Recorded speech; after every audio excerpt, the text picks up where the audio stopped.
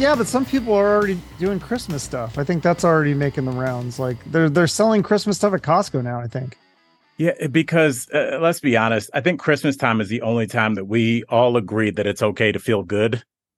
And so people want to get to that feeling faster and faster. So Christmas is just all, it just in terms of like driving sales, like Christmas makes people think it's okay to spend, So it's like I think they're trying to get that out ASAP. So as soon as the first time it touches like below 60, Christmas stuff.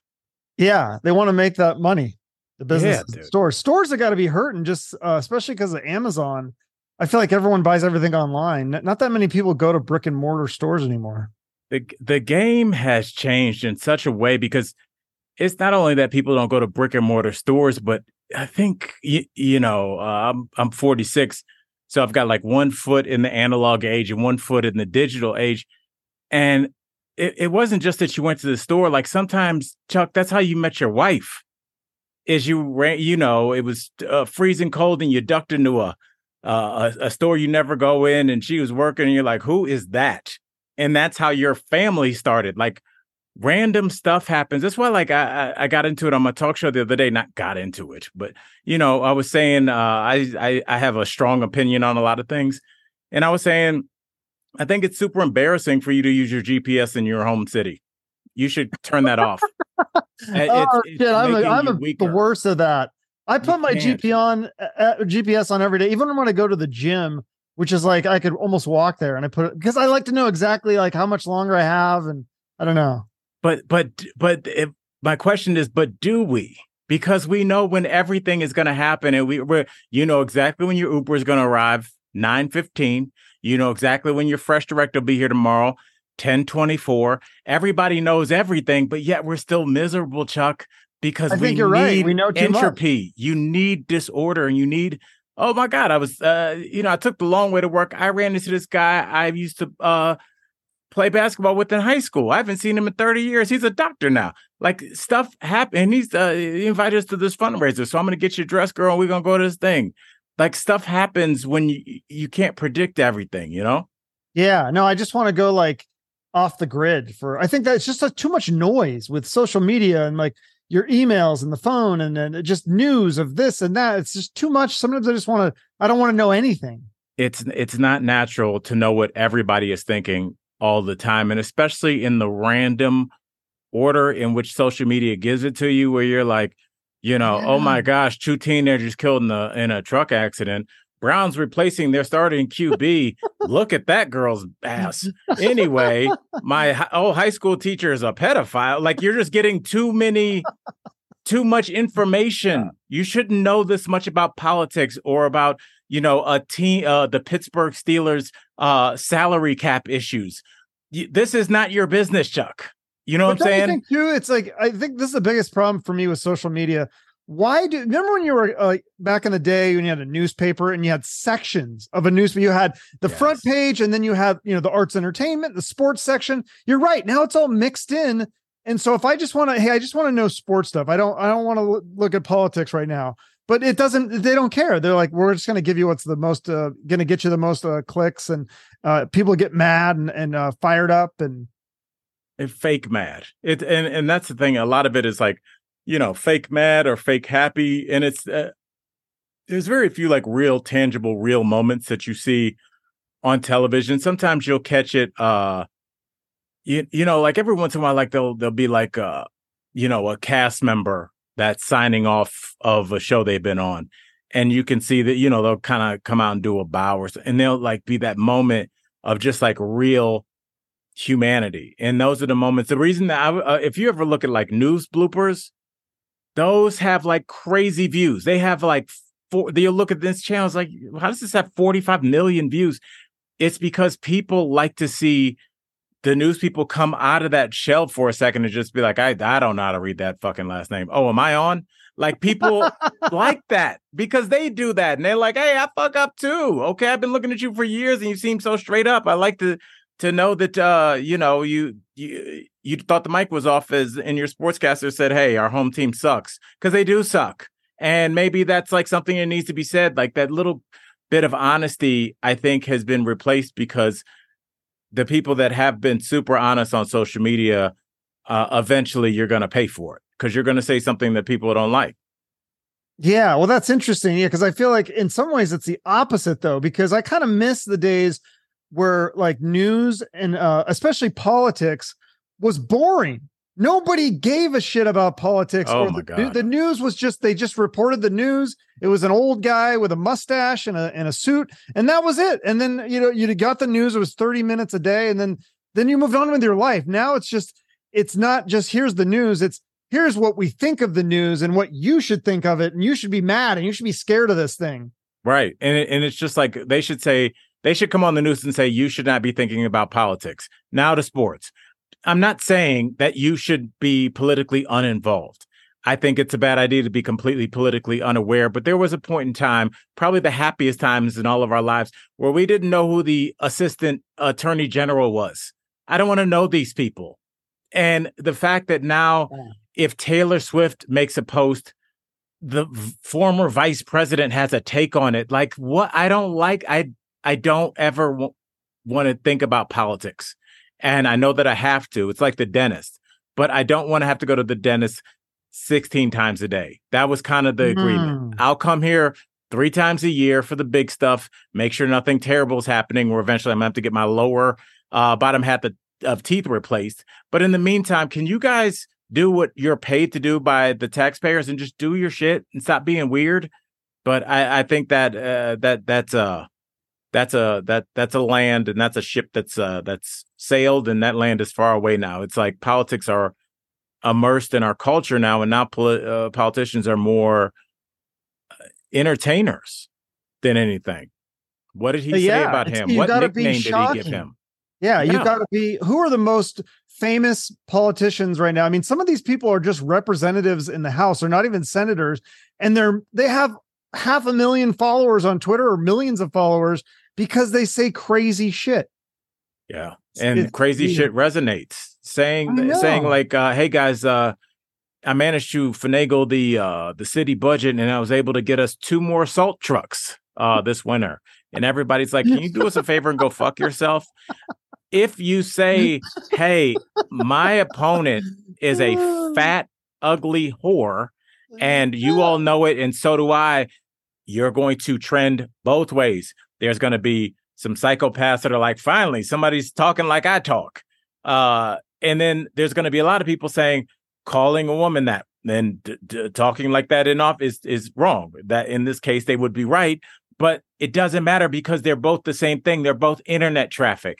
And at the end of the day, that's what we never realize is no matter what you say, it's all about the traffic. It used to be all about the Benjamins in the 90s. Now it's just like traffic. You say the craziest thing you could think of.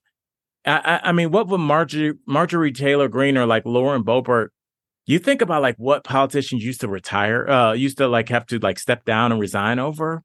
Like, you know, a lewd text with a secretary that wasn't their wife, or, you know, I remember Howard Dean, that candidate, I think it was like 2004, he made that, he's like, yeah, or something in a speech. They replayed it over and over again. And he was like a legit candidate and his career was over. They mocked him so much that it tanked him in the polls for making it. He was like excited. He's like, we're going to take Detroit and we're going to take Dallas. Yeah. That was when I barely watched politics, and I remember that was when we all the good old days is what we'll call it. And I remember seeing that and going, I like this guy. Like I don't know anything about what he believes in, but I was like, I like his energy. It's nice that someone's getting excited about. But you know, now I kind of want it to go back to being boring again. I don't want any more excitement. I've had enough. Or maybe you can just choose the things that you find exciting, like you know, right now, and I don't know when this is going to air. The whole Travis Kelce and Taylor Swift sitch is going on, and God bless those 2 young kids, but I don't give a fuck. I don't care. And I wish them well, but you know, it just can't be 2 celebrities are dating. Hey, you know, J-Lo and Ben Affleck. Oh, cool. They're dating. Yeah, they're a good looking couple. Anyway, you know, that's how it used to be. But now it's like, because Taylor demands so much traffic and so much attention social media wise, it pulls almost like like gravity, like a larger object on a smaller object. It pulls the world's attention towards her, whether you're looking for it or not. So Heinz, Heinz now has a ketchup named after them, and there's luggage named after them, and there's T-shirts that have Tavis and Trailer and whatever their nicknames are, and there are podcasts about it. And is this real? And the Chiefs have to mention it. And now there's a halftime act is her opening. There's a lot of people that don't care, but we're like forced to care, and I think that causes resentment.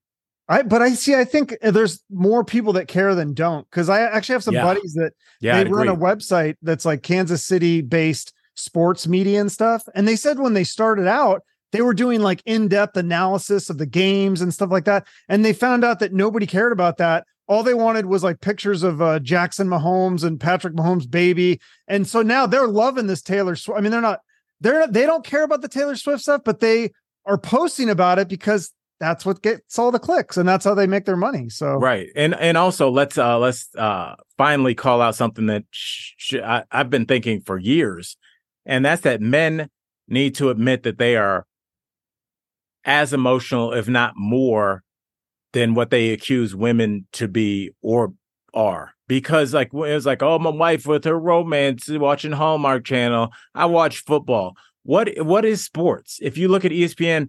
There's no show where they're like, Chuck Schulte had 10 points and 9 rebounds. Like those shows don't rate. You know what shows rate?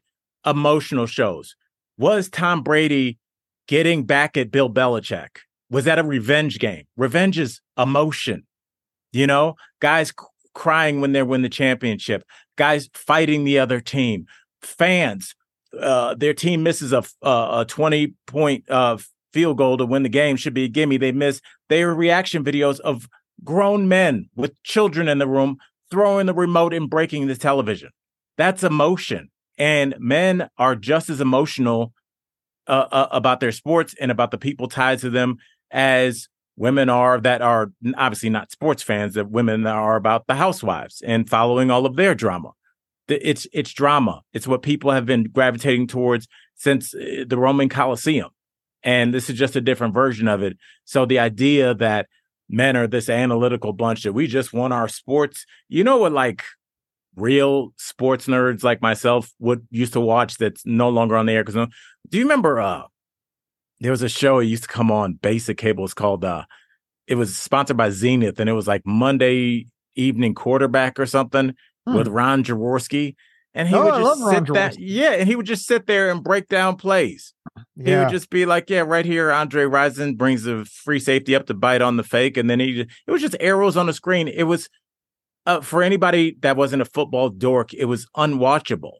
And what they found is putting, Skip Bayless and, used to be Shannon Sharp against each other to yell at each other for an hour, got literally 25 times the ratings in morning television. Some of those shows are doing like a 0.8, which is 800,000 viewers, which back in the, 2 years ago, they were putting on maybe more than 2 now, but like shows like Cold Pizza and those kind of, ESPN morning shows, they were doing like, 150,000 viewers, and that was good. So the idea that men don't want drama, the idea that men don't care about love, that you don't love your team, you don't hate the other team, you don't love your homeboys, it's ridiculous. And I think the bigger and bigger even this Kelsey Taylor story gets, it just shows that those aren't all women clicking on those links. All right, fellas, so let's be honest on that. Yeah, well, it's hard to put all men and all women into those two categories, but because there's men that are very cold and don't care about sports and don't have any emotion. And there are definitely women like that too. But yeah, I'm definitely falling the category of, I get way overly emotional with my sports. I scream and yell and jumping up and down. I get mad. I get sad if my team loses, which is like so stupid if you think about it. But I mean, I don't know. Your sports aren't just like, everybody's like, oh, it's just laundry and different grown men in tight pants. Like, that's super disrespectful to sports fans, especially diehard ones, because a lot of times sports, for anybody, when you're growing up as an adolescent, a lot of times sports is the first topic that I can only speak for myself. The first topic you feel comfortable talking to people that are significantly older than you about. Like, that's the way to connect to your dad, who might be kind of distant, or your uncle, or your aunt that loves the St. Louis Cardinals. And you're like, or complete strangers. Absolutely. When else would you high five another grown man at an event or hug them? Yeah. You know, it's one of my buddies is named Joe DeRosa, is a hilarious comic. I've known him since I did my first stand-up comedy gig. He was the vet in Better Call Saul. But yeah, that's one of maybe my oldest friend in stand-up. And Joe told me he was at that hip hop 50th anniversary show at what's that famous theater in New York? How embarrassing. The Apollo? No, the bigger one than that. Oh. The biggest theater you can do in New York, like the Carnegie. Yeah, Carnegie Hall, the 50th anniversary, and he was just running out all the acts that were coming out, and the crowd was going crazy. And I guess there was a rap group named Third Base. They were two white rappers. I remember them. Yeah, Up Goes the Weasel. Yes, absolutely. And they came out. Pete Nice came out, and Joe, who's a white dude, he said this big black dude just turned to him and said, "See, man, hip hop is bigger than race. This is about love." And just he said the stranger just hugged him with two arms, like because everybody was having such a good time reminiscing about our childhood and stuff. So there is that connection with music or sports or fashion that is deeper than just saying, "Oh, you just put clothes on." Whoa, it's like it's your connection to the world. Otherwise, we're just people that are gathering goods and feeding our families. No, that's a really good point. You talk about music. Like I'm into rock, and I went to this convention down in this was in Nashville, and there is this band. There was a man, and he was in this band. He transitioned, and now he's a woman. It's she. Yes. And so there's a transgender woman on stage at this concert. And I'm nervous because I'm like, oh God, this is Nashville. Like, what if, because I don't like when people are, I don't care what your opinion is, but I don't like when people are mean to people. I really, that bugs me. And I was like, I don't want people to boo her or like throw or make comments. And nobody cared because everyone's just having a good time listening to the music and enjoying the music. And they don't care if it's a transgender woman or, or gay or whatever. Who cares? We're just listening to music. And she was good. She played guitar. She knew what she was doing. So yeah, I agree. Yeah, it's and that is what gets me through every day, is telling myself and hoping beyond hope that my theory is true, is that the people that are online mostly stay there.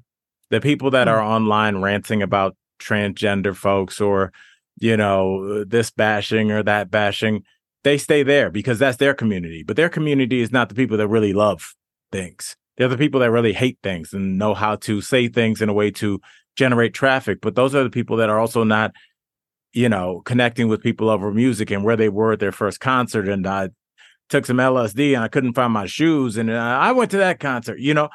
Those people are indoor cats. We are outdoor cats. We like to interact with other people. And I think the people that were probably surrounding you at that concert are very like-minded. And the people that are surrounding people in hate chat groups and going after people, they're like-minded as well. They could just stay over there. And I think we have a good deal. Yeah, those people are so interesting because like, I'm not like huge at all as a podcaster, but I'm starting to get enough comments on YouTube and stuff and social media that like, you start to get trolled a little. And I had this video. It was so stupid because all I did was put my phone outside the window. We had a rainstorm here and I was like, oh my God, this is like a hurricane. And the thing went kind of viral for me. I had like 500,000 views on TikTok. That's and I had over like 1,500 comments. And I can't believe how many people took the time to like troll me and rip on like, oh, I remember my first day in Arizona. What, you never seen a rainstorm before? Like you never seen the monsoon, blah, blah, blah. I'm just like, wow, like just so much hate. And like, why would you take the time to make the comment just to make yourself feel cool? I don't know. It's weird. Yeah, well, I think those people would ask you, why would you take the time to go to a rock concert when you could stay at home online and attack a 13-year-old girl that's tap dancing with leg braces on? Why not go after people that you can just attack? They can't do anything physically, and you can hopefully build your credibility because trolls have a community as well. And I think that's the what we've seen be unearthed by the internet is you can find out really cool shows in your neighborhood. You can find out the best coffee shop and a Mexican restaurant no one's talking about in your area. But also it allowed flat earthers to find each other. And it allowed January 6th rioters to find each other.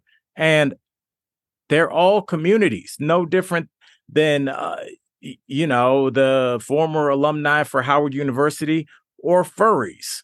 They're all a community, and people all want to find people that are like-minded. So it makes sense. But I think when you're outside that community, it doesn't make any sense to you why somebody would do that. But inside the community, somebody's probably like, well, why didn't you also comment on his the fact that he needed to, his car is 6 years old, or, you could see her daughter in the back. Why didn't you say something mean about her? In their community, they're getting probably critiqued as well for their trolling. Yeah, well, it's interesting because a lot of those trolls, it's whenever it's on YouTube, not always, but a lot of times I'll like, who is this person? Because I've never seen them before, and they took the time to comment on my video, so I'll click on their profile, and they have usually 0 or 1 subscriber, and it's a picture that's not them. It's like a celebrity or a cat or something. Right. So they have no leg to stand on, but they're willing to critique your content when they have none of their own. It's very strange. I mean, well, the end of the troll bridge, it will begin as soon as you had to put your name on it. If they assigned you a social media like they did their driver's license, I mean, death threats would go away immediately. It's weird. We were talking about sports earlier. Every time like a 19-year-old kid misses a game-winning field goal in some college game that doesn't matter and won't matter in a year, I just always think, how many death threats is this kid going to get tonight from guys his grandfather's age? He'll be doxxed online. His girlfriend will be attacked. His parents will be told that their son is a piece of shit. And it's something that is weird. I'm shocked that we haven't addressed it more. I had a friend of mine who's an entertainer and a popular one, probably considered a C+, B- list celebrity. And they said that one time somebody was not a fan of theirs DM'd them a picture of their mom's house. And it was clearly a picture that they took standing in front of it. And most death threats and threats online aren't credible, but some are. I don't want to be in the business of figuring out who's for real, because by the time you realize who's for real, it may be too late. So that's one thing how do you that I draw the line problem? on. That's some scary shit. You gotta make people put their name on it. There can't be an anonymous. You gotta have something. I mean, you can't get your driver's license anonymously. You can't register for a firearm or register to vote anonymously. There's some things that there needs to be some credibility on. And if you really feel like this person needs to die, okay, it's your right to feel that way. It's your right to type it. But it's our right to also know who is identifying themselves as a plausible threat in our community and to act accordingly. I agree 100%. Yeah. That's interesting. You bring up the thing about the college. I actually had a college kicker on my show, and just the nicest guy. Yeah. I feel it is weird when you think like you sit there and talk to him. You're like, this is a real person. Like, you should not send death threats, especially college kids. I mean, like you said, some of them are 19. Yeah. And do you think like he's not like he's loving the fact that he missed that kick? Like, what do you think? He's like, thank God. I was so worried that everybody on this campus was going to put me on their shoulders and parade me around town. I got out of that by missing an easy field goal that I'll think about every 72 hours for the rest of my life. So thanks, guys. I needed a little death threat on top of that. It's like most people that are successful and driven and successful in whatever way you deem successful, your mistakes haunt you way worse than anything somebody else may say or maybe even noticed. I'm sure the best musicians notice when they miss a note, and there's not a fan in the audience that realizes it, but they'll beat themselves up. Like I should have tuned my guitar. That was really lazy. And that song really suffered. And the fans are like, what are you talking about? But it's bigger than that. You're accountable to yourself. It's not somebody else. That's exactly right. Because I'm my own worst critic. So anything the trolls say to me, I'm kind of like, most of the time I'm just going, okay, like what? Like, and I've learned that you don't engage with them because that's what they want. They just keep going. They'll never end it. They'll just keep responding to you until you stop responding. Right. And it's hard because, honestly, for me, I'm on a daytime talk show, Yeah. especially when Trump was president. Oh my God. Like you can't, anything you would say, it's over. And I don't care. I'm not on social media probably as much as I should be, but the takes people have, like you just check your email and most of it is like, hey, I really appreciate your work. Keep it up. And then somebody was just like, you called him President Trump. You called him Mr. Trump. It's president to you, asshole. And you're like, ma'am, it is 1:30 on a Tuesday afternoon. The fact that someone would take the time ma'am, to email you that or message you, it's just so bizarre to me. Yeah. It would be, I have read messages from people that disagree with my take, and what they've said to me resonated with me so much. And I'm so appreciative because they gave me a new way to look at it. Like if you and I disagreed about a subject, in my heart, in my head, I would be thanking you, because what you're doing, in my opinion, is you're showing me how you think and how you look at things. And it's probably different than how I look at things. And I'm like, oh, when Chuck looks at a football game, he didn't even care about the score. He wants to see who controls the line of scrimmage, because that's where you really make your mark. I'm like, oh, what an interesting thing. I don't know. I mean, I guess the standings might disagree with you, but I could see that, like, yeah, control of the line is a bigger thing than maybe just a couple fluky fumble pickups and a kickoff return. Like maybe just overall control of the game is something that is a measurable statistic that should be looked at more. Even if I disagree, I'm like, oh, so the next time I watch a game, I'll be watching the line a little bit more. And I'll be like, oh, I see what he's talking about. I see why this team can't throw the ball deep, because their quarterback doesn't have a second to throw. All right, Chuck.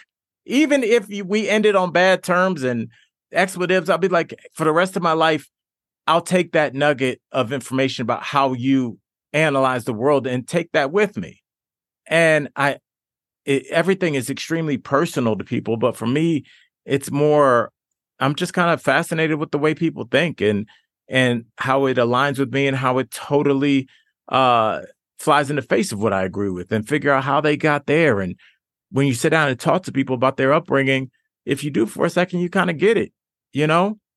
Not everybody's parents are, from the Upper West Side of New York and affluent. Not everybody's parents are, dirt floors and scraping by on 11 grand a year. Everybody's kind of in the middle with their own kind of interesting, weird story. And that's what makes us special.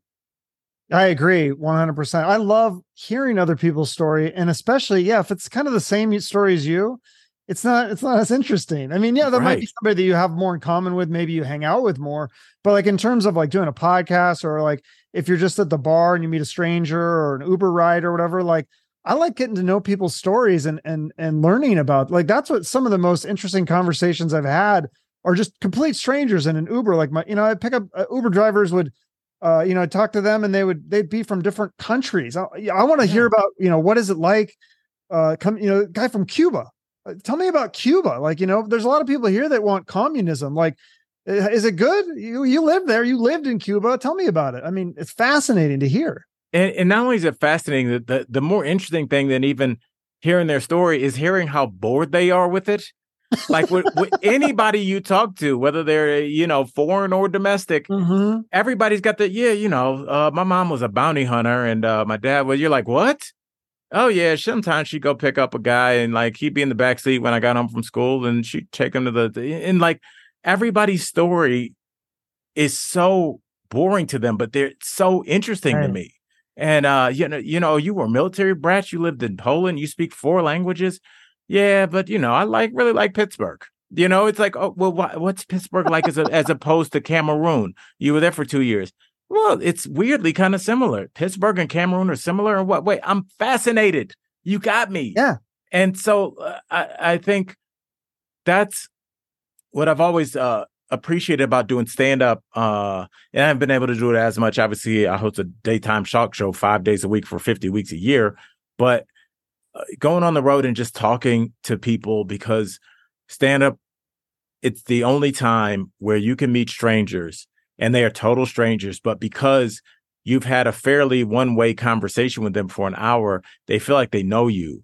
And in a way that they do, depending on your act. If you listen to my act, you know some things about me, and they feel comfortable opening up to you. And it's not the way they would with their lawyer or their doctor or even their spouse. They're just like, yeah, the wife is in the bathroom. Oh God, I don't know what to do. She wants to have another kid. I'm not sure. And I'm like, within a second, I'm like immersed in your life for the 33 seconds that she's in the bathroom. Like, but that like gives me like an in-depth look at like, oh, this isn't just a rando sitting at a table, stage right. This is a person that's enjoying my show, but also having this inner dialogue about it. Am I too old to be a dad? And it all kind of humanizes us because we're all kind of going through different versions of the same thing, inner torment. Yeah, but I think we definitely have more in common with each other than differences. And I wish that we could just remind everybody of that instead of focusing on the things that make us different, which, yes, there are some differences. We're not all the same, but there's a lot more in common than there is different. I mean, we all have, we all want to have money and have a job and eat food and be able to maybe have a little fun every now and then, entertainment, maybe a little bit of travel. That's right. Couple prostitutes a week. I don't ask for much, It's yeah, I mean, truly, but what you're describing, Chuck, doesn't draw traffic. I know. That's why I don't have many followers. Scare people into the voting booth. I know. I have to be like, listen, black people, let me tell you this. Chuck Schulte. All right, listen. I picked up his phone one day. He was texting every single white person, and it just said, get him. And I was really shocked by that, and we all need to come together. And that would drive traffic. The fact that I'm talking to my homeboy and having an incredible conversation won't drive as much traffic, but it will drive the traffic that you want. So you have to kind of make that decision if you are a person that produces content or consumes content. Do you want a lot of bland food or do you want very specific food? And I want to be the vegan Thai food of content creators. I just want to be a person where you're like, you think what I'm doing is interesting. You agree with some, you don't agree with others, but you're going to come back. That's all I want, Yeah, well, I think you have good takes on Daily Blast Live. And I mean, you have good stand-up too, obviously. But yeah, I mean, it's unique. And I think that's what draws me to you is like, okay, I'm just not like, there's certain people, some of these talking heads that have millions of followers. I can tell you what they're going to say about this event before they say it. They're so predictable. They always going to say the same thing. They're always going to go after the same people. With right. You and like your show, like I don't know what you guys are all going to say. I mean, I can kind of predict a little bit, but I mean, you usually bring in interesting takes on things, and the humor obviously helps too. Yeah, we really are friends, and right. I've done enough radio where, especially early in my career, you'd be like, you're going on the Chuck and Larry show. And I'm like, man, I've been listening to these guys for years. I get to plug my gig on the show. So cool. And the gig, the segment goes great. And then a commercial, like they turn away from each other, like two cats that aren't speaking. One's reading the newspaper. One gets up and goes to the bathroom. You're like, oh, they hate each other, because they're putting on an act in between breaks. And the day-to-day grind of that would be impossible if we didn't really like each other. And I think what makes our show special is that we all moved to Denver for the show. So we didn't, we never did the show and then went back to our old lives. We all started a life here together. So there's this like, it's a different relationship when you're like, hey, where do you go, get your hair done? Hey, where who does dog boarding? Like when you guys are all figuring it out together, it's more like you're at a sleepaway camp where there's a uniformity in that you're from different places, but you're in this new place figuring out together. And that's a different kind of bond. Oh, absolutely. Yeah. You can tell you guys really have that bond. It is interesting. Yeah. When you see these people that work together, I see it a lot when I interview the musicians, because a lot of these musicians, they had success in this band, maybe in their 20s, and now they're in their 40s or 50s or 60s or whatever, but they're still reliant on that success from the band that when they were in their 20s. So they have to be in the band, and they've grown completely apart. And that's why I see like a lot of these big bands, they tour in separate touring buses because they can't stand each other. It's hard for people to hear because, when you hear that your favorite band hates each other, it almost like is a shot against you. You're like, oh, well, I like these people and I like the music that these people can't stand created. Well, what does that say about my taste? But I mean, if you have a room full of creatives, there's always going to be somebody that's like, hey, our first album went triple platinum. Let's do another one. And there's going to be someone out of the 3 or 4, and the more number of members you have, the more likely it's like, no, let's do an acoustic album. And they're like, our fans are hair metal. Our fans are down south Atlanta trap music. And they're like, yeah, but this one, let's have an R&B singer come in. And there's going to be different creative forces, and they may be right, they may be wrong. But to get four, five, six creatives always flowing on the same plane is almost impossible. And I couldn't imagine being forced to tour with people that I couldn't stand, but then for a few hours have to like, all right, here we go. I'm going to kill you after this show. Like, can you imagine like having to like fake that? It would almost make you resent them more. Yeah. I mean, it's soul sucking is what it is. I used to work. I know you were a teacher too. I used to work in education. And I mean, it was soul sucking to me to work in education. Whenever you're doing anything that you don't really have your heart and soul into, that you're not excited about, and you wake up and you can't wait to do it. It's like, I don't know if there's any price that's worth it to me that to have your soul sucked out. It beats you up. And I think what happens is a lot of people realize and agree with the point you just made, myself included. But I think the difference is sometimes you feel that way and you're like, yeah, but for a little while I got to teach, or I have to drive Uber, or I have to, do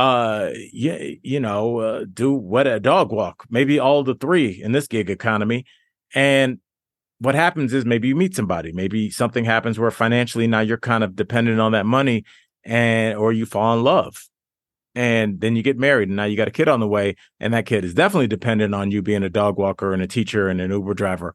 And you're like, but honey, I told you I wanted to be a drummer. And she's like, I know, but that was before Lil Al and Lil Chuck got here. Now this is what you do. And you can feel that resentment. And it comes from a natural place of feeling like these entities came into your world and affected your dreams, but it doesn't take away from the fact that now you have this responsibility, but it also doesn't guarantee that there won't be some resentment in that responsibility. And I think that's what a lot of people are going through, is just like, how do I rationalize who I am with who I thought I was?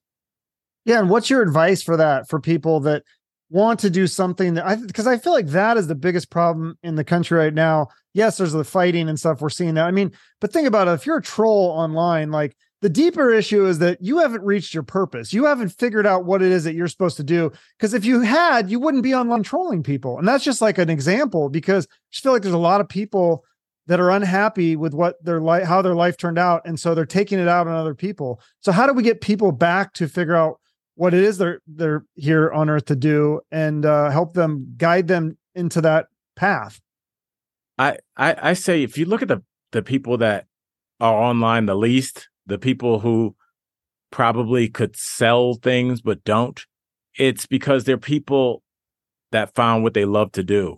And sometimes you go and you're talking with some woman, and you're like, oh, what do you do? And she's like, oh, I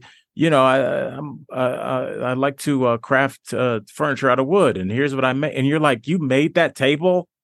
Like, why don't you sell this? You think somebody will buy? They're not thinking about putting that on Instagram or putting it, making a website and selling it, because their love of what they're doing is so much more rewarding. Now, when they found out they can make a lot of money, hopefully they do that too, because you want to get paid for what you love. But what that person has, that somebody that may make a ton of money in corporate real estate, but hate every second of their life, is that they found something that they would do for free.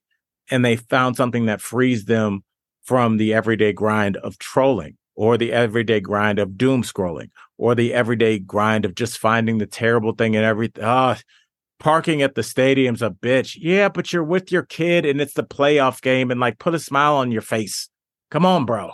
This is not a dress rehearsal. You got to have some fun in this life. So figuring out the pockets in which you have fun and you have joy, and doing the things that you like. And I think when people are like, I want to be a rock star, and that didn't happen because, she trapped me with 2 kids, or like, we had 2 kids, however you look at it.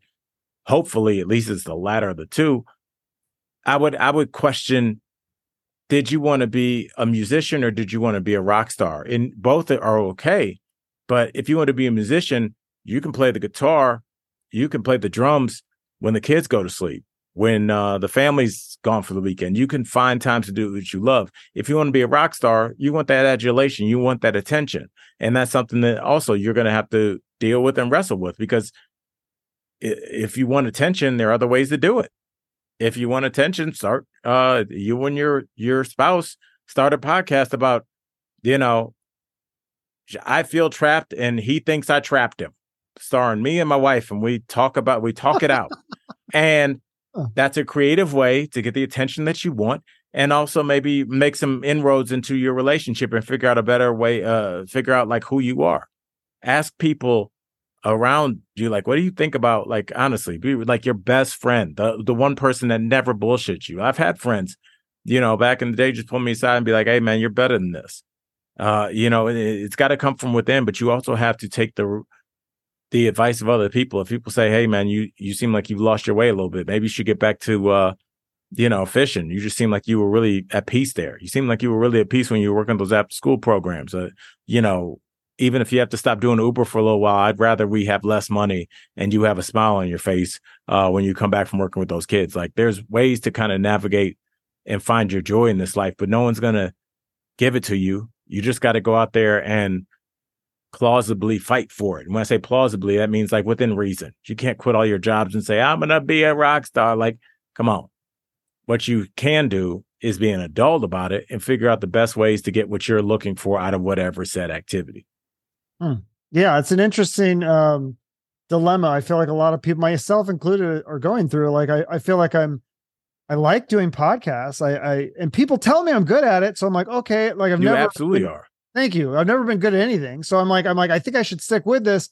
But then I get so fed up and so burnt out on trying to deal with publicists and trying to reach out for guests and like just getting ignored and shit on.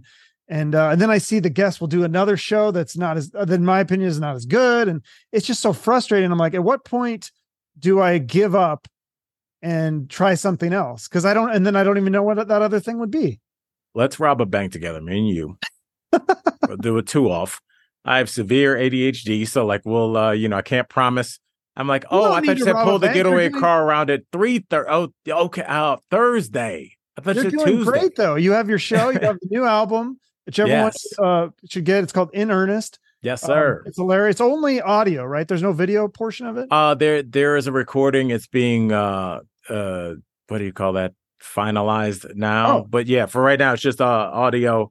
And I'm super proud of it. It really, without getting too much into it, the last 2 years I had my car stolen and I had my home vandalized, and it was interesting because, and I talk about it on the album. It was the first time that I felt like I had done enough internal work on myself in 46 years on this planet, where I knew in real time. I kept telling myself, I didn't know. I hoped. I kept saying, this will be funny. This will be funny one day.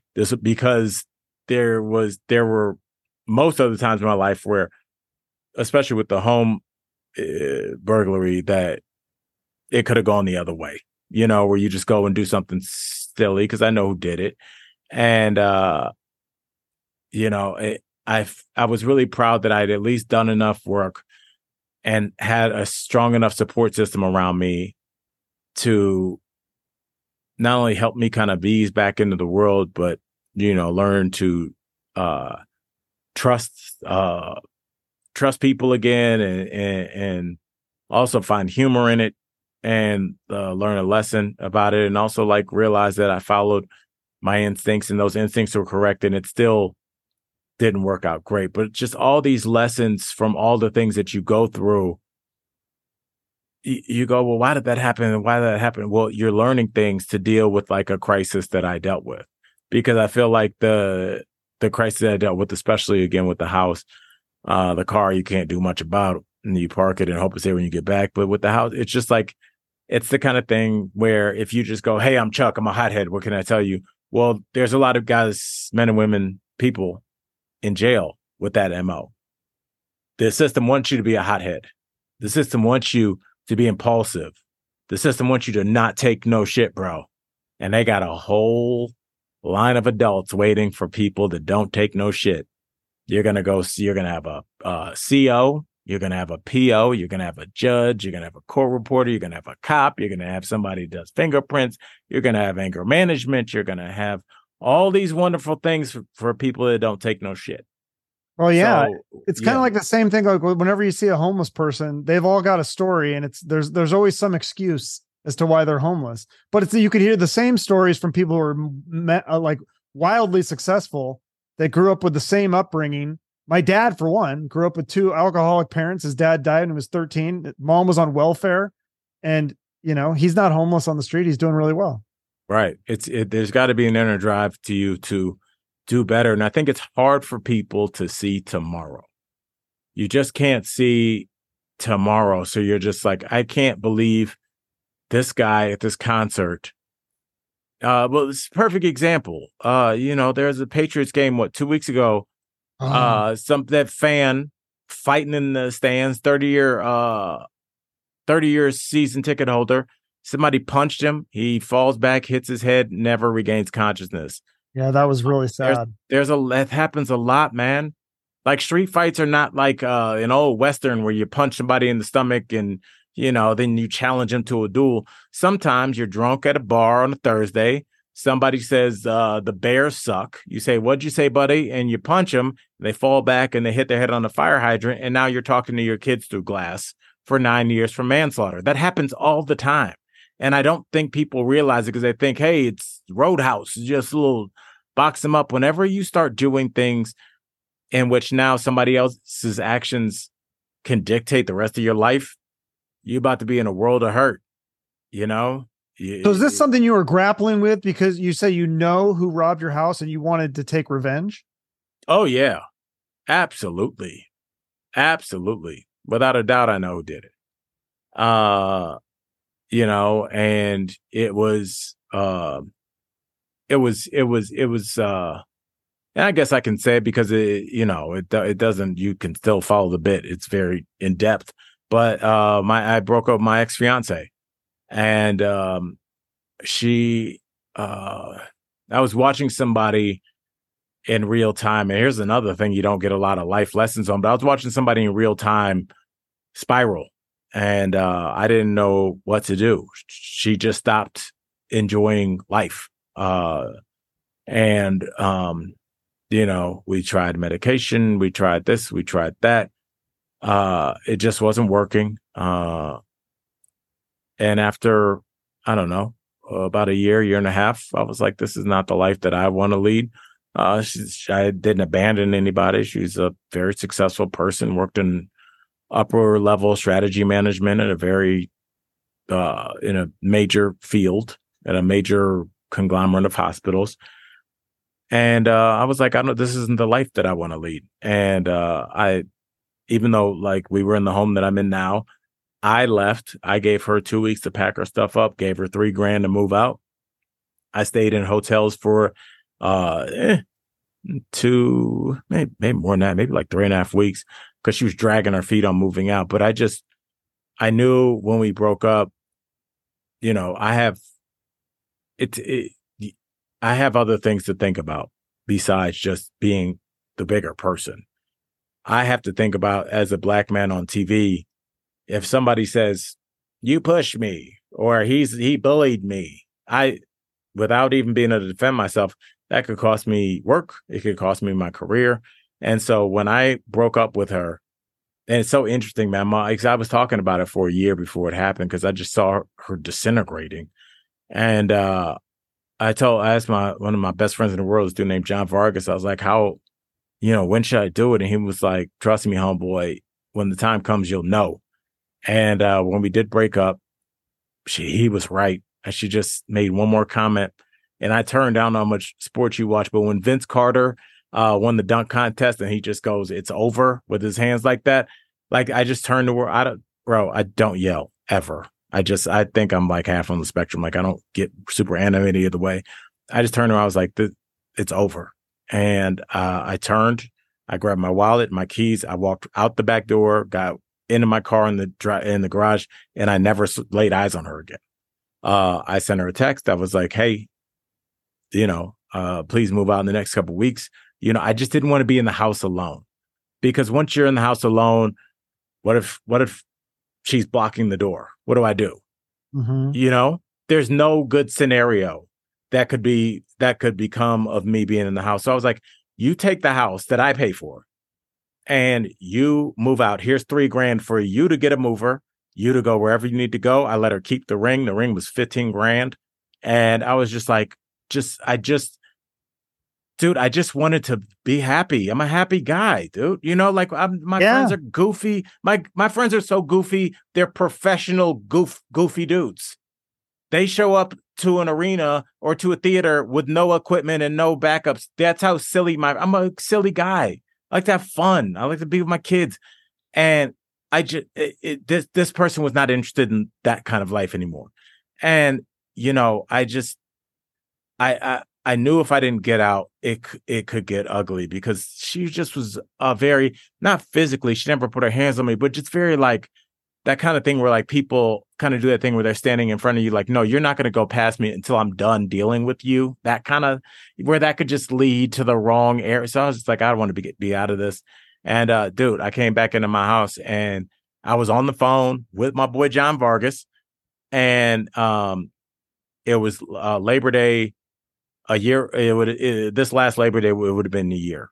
And I walked in the house on the Saturday, Labor Day weekend, and I'm looking down at my phone, you know, just talking to him on speakerphone. And I keyed into my key, and I'm still talking. And like as I opened the door, like my voice started echoing, like I was doing a walkthrough at a Zillow house, you know. And I looked to my right, and my couch is gone. And then the table, my office upstairs is cleaned out. Like I'll send you pictures. Obviously, I took pictures and all that kind of stuff. I mean, just because when somebody has a couple weeks to steal all your stuff, they go through drawers. So like I had to get new silverware and new towels. And I always talk about like, yeah, she took my bed. I had a 2-person sauna. She stole that.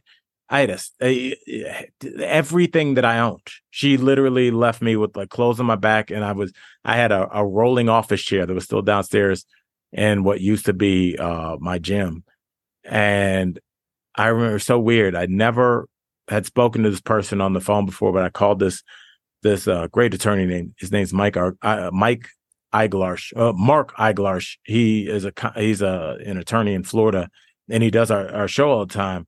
And I don't know why I called him, Chuck. I've never called him before in my life. Maybe there was a part of me like, legally, do I have any standing? But like, why he came to my mind. We never hung out, you know, post. And this was like really right after COVID. So like no one had seen anybody in years.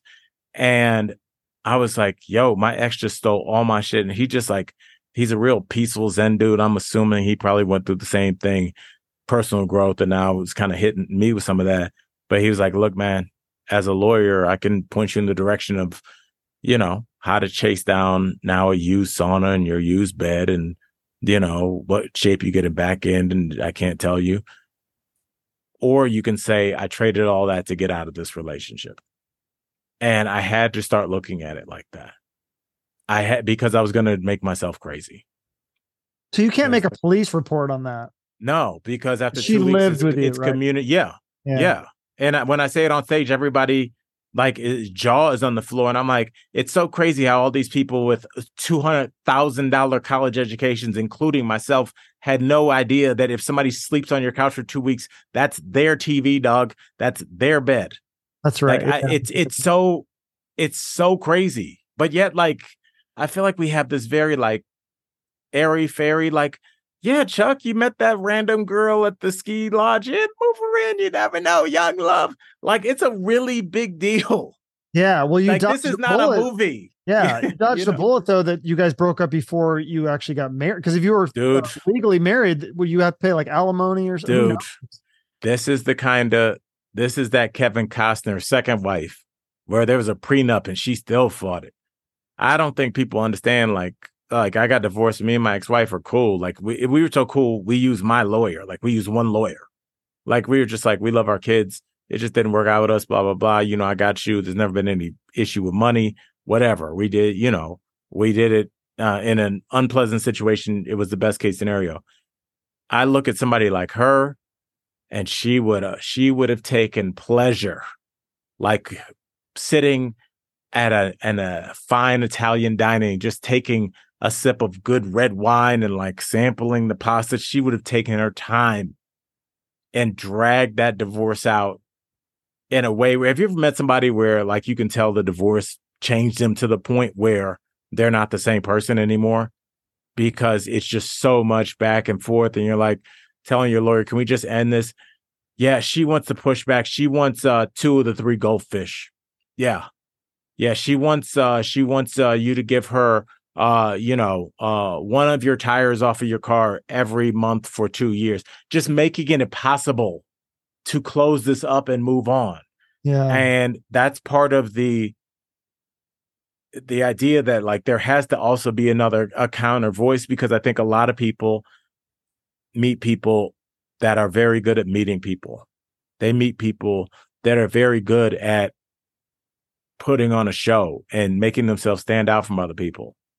And they're good at that because, no different than any other con man, they know that when you get to the end of this maze, you're not going to be happy with what you find. But the front of the maze is the carnival. It's, light up things and, hey, let's step right up and look over here. And, hey, ma'am, you're beautiful. Come stand. Here's some free candy for your goofy kid. And what they don't realize is once they start down that road, there's no turning back. And I got off lucky because I can't imagine what she would have asked for. I'm sure she would have presented herself as credible in court, college graduate, probably looks good on paper. It's terrifying. But so something just told me.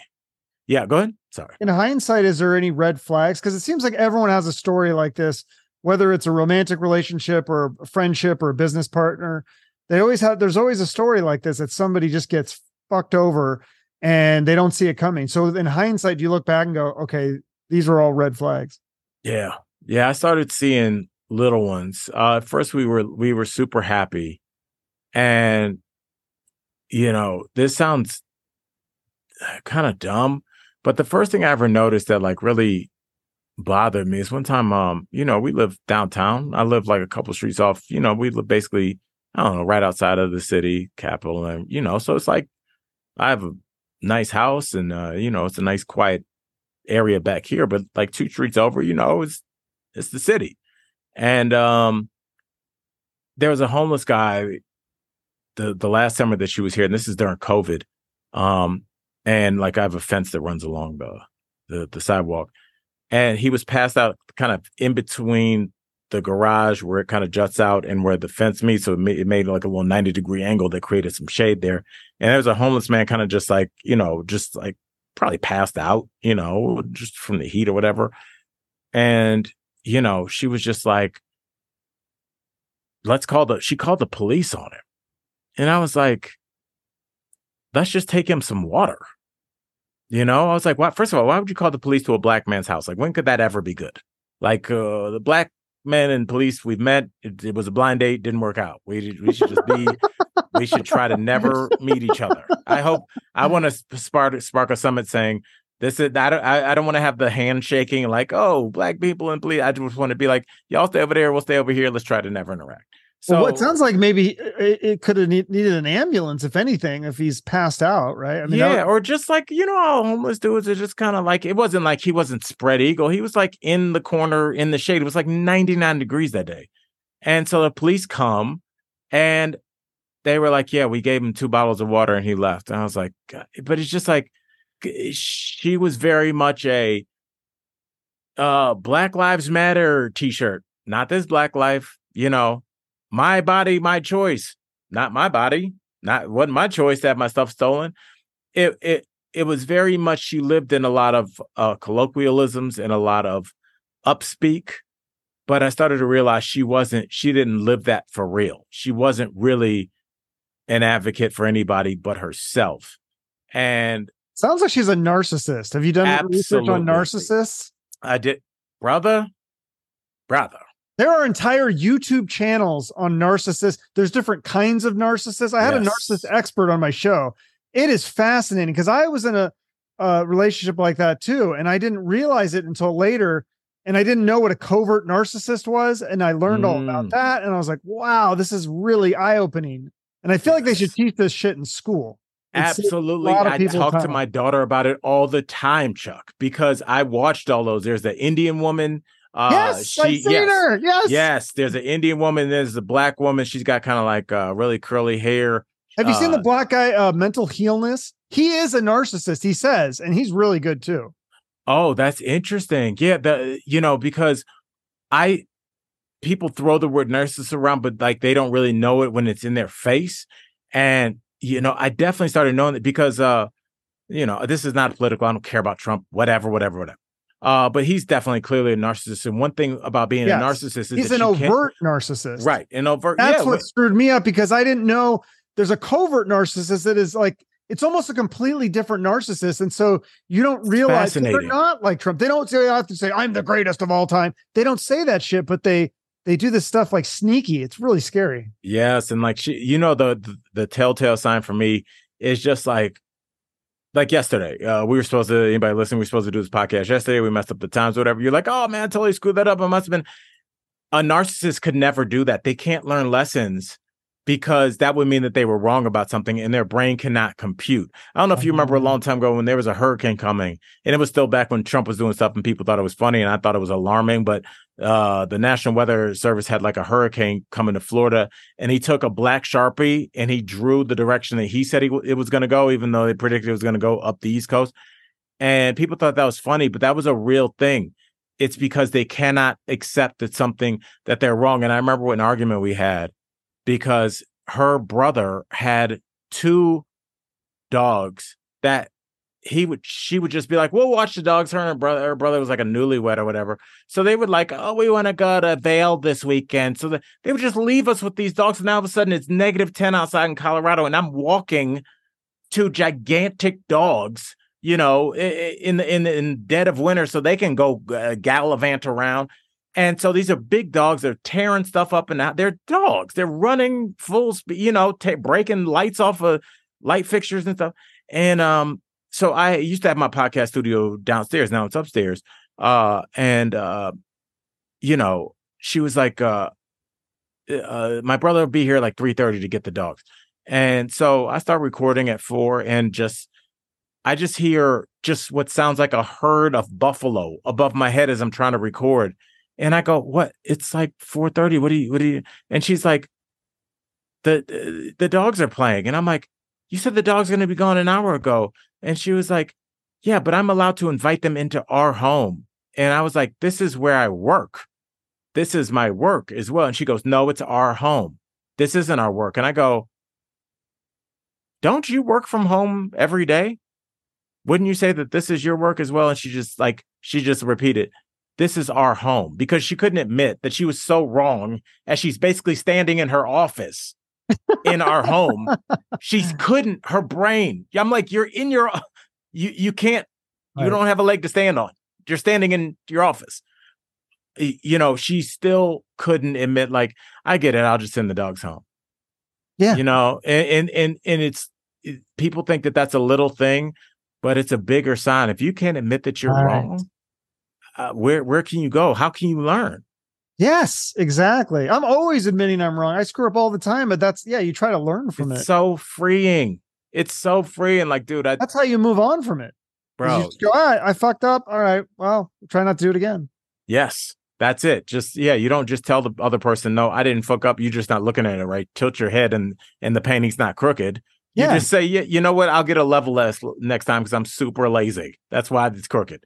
And then you move on with your life, and you don't make it a 3-hour, we're not talking, or sleeping together, which is another thing. That was just a faucet that just turned off. And I realized very quickly, there's always those like 90s sitcoms where it's like, oh, my wife we're not intimate. When you're living that, but there's no jokes written by Hollywood writers. It's not as funny. Everybody Loves Ray is not funny with no punchlines.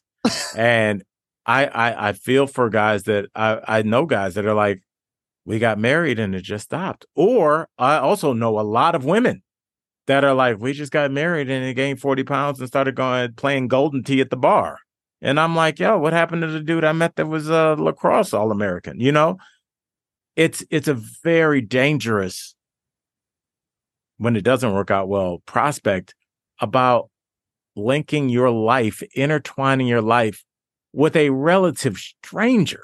I mean, it's super dangerous. This person should be really vetted, because if people knew how in control this person you met on Tinder or Bumble or half drunk at a Cinco de Mayo party 5 years ago, now this person gets 20% of your dad's will. Like, these needs to be things that are investigated. But I think there is a proclivity within a lot of people to want to live a movie. So they're like, well, I never see that in movies.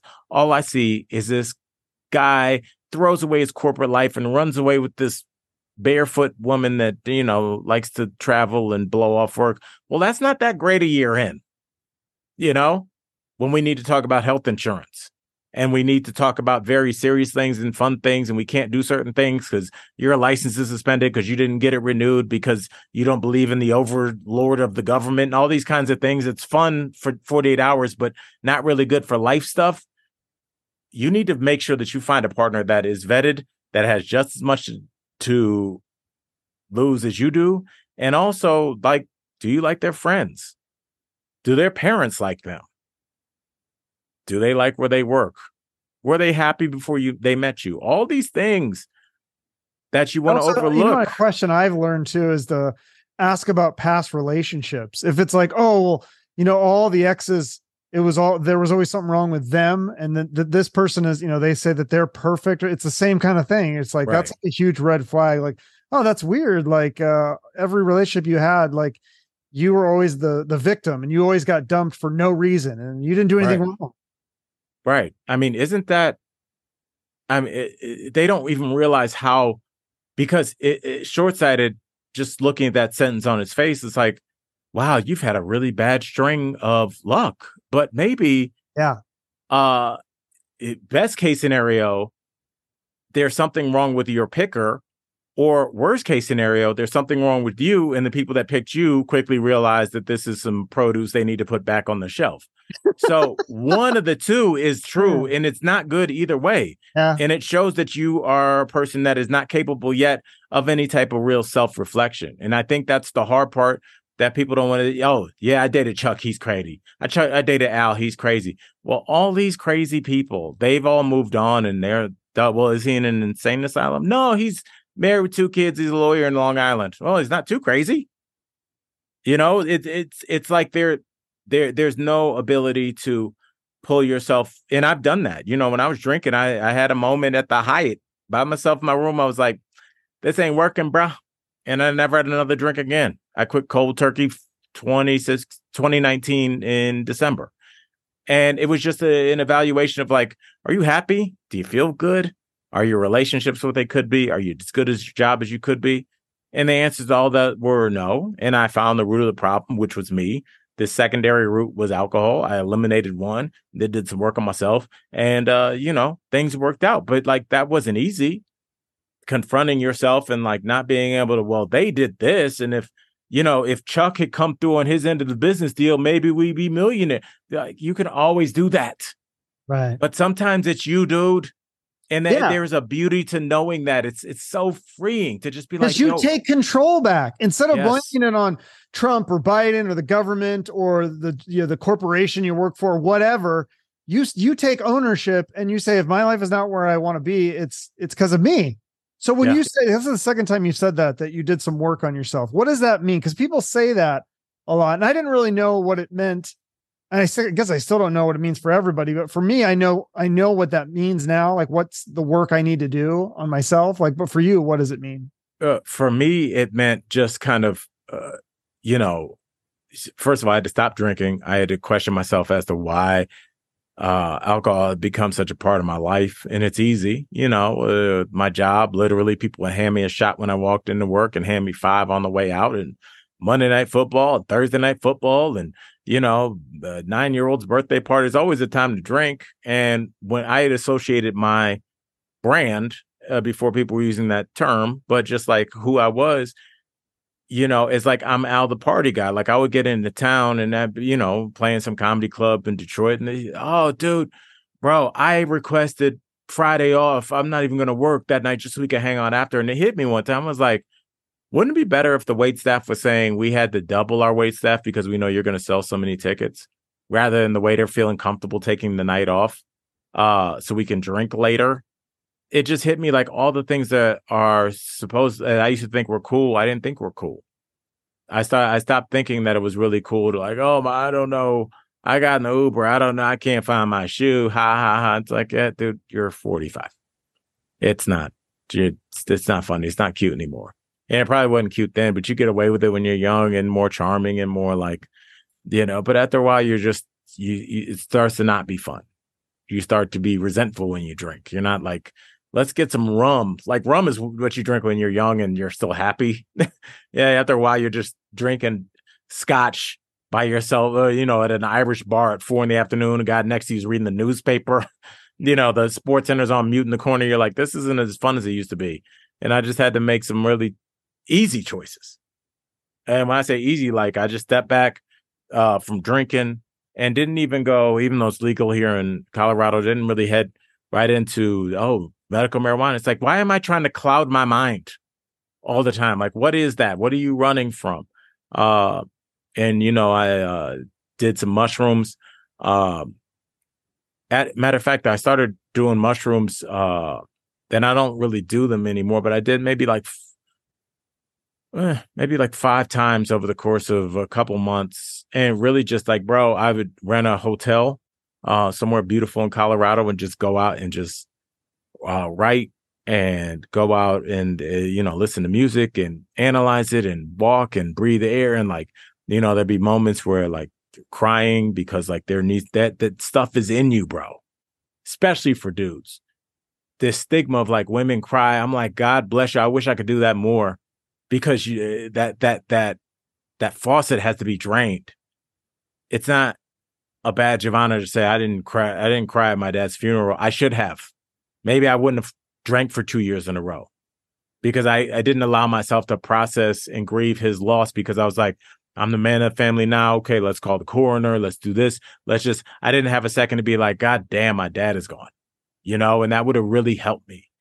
And I allowed myself to process all these things that alcohol and fake bar conversations covered up. Oh yeah, Tom Brady's good. You think you can get another one?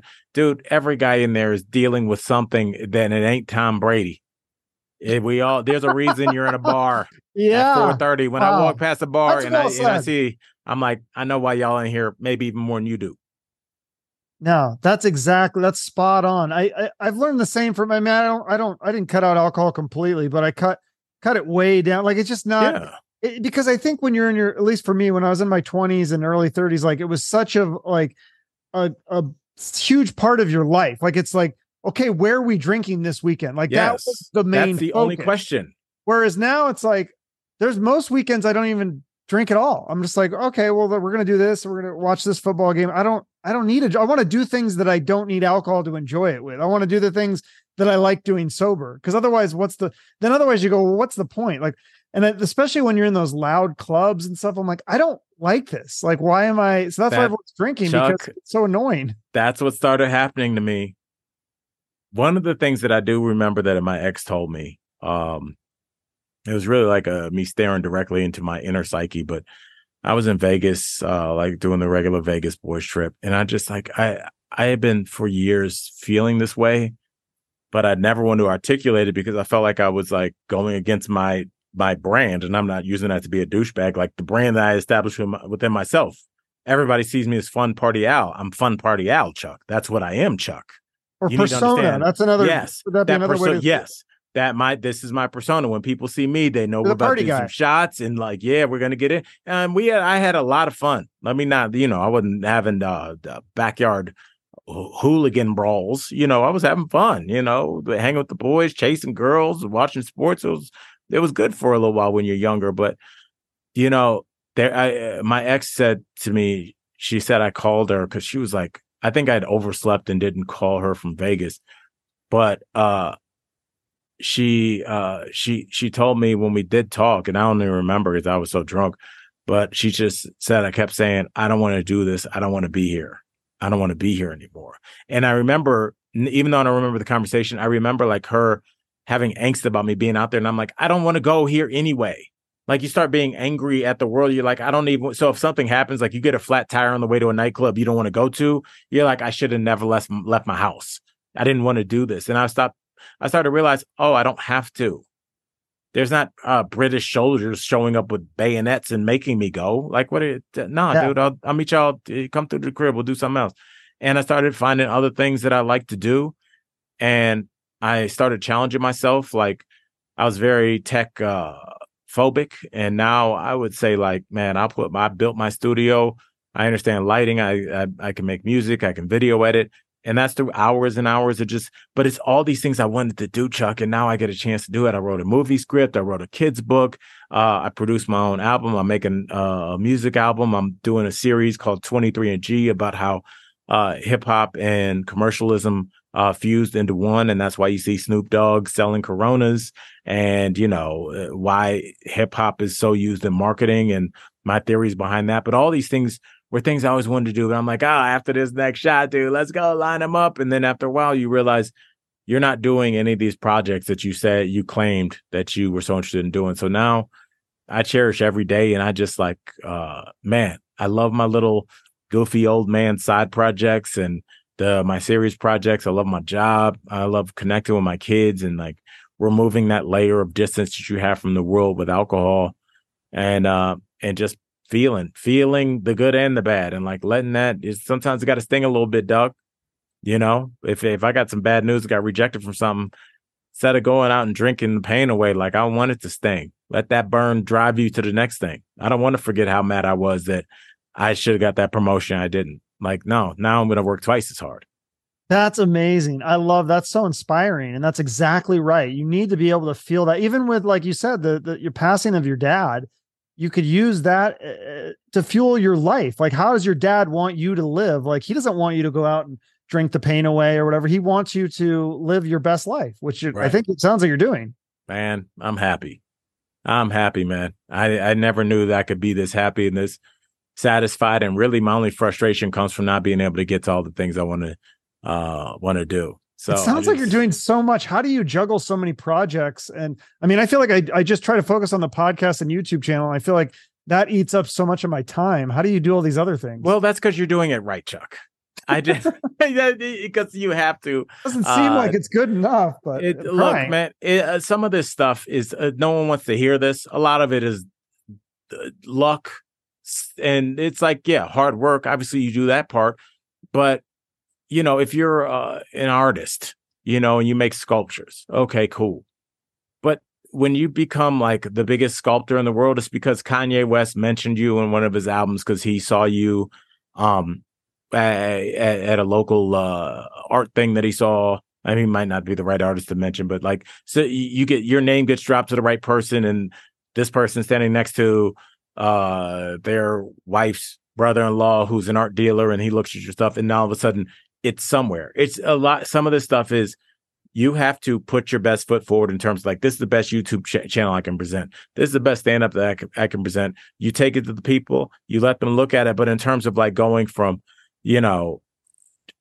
it's like, successful in your own right to some core to blowing to where like now, you have a publicist and you have guests lined up.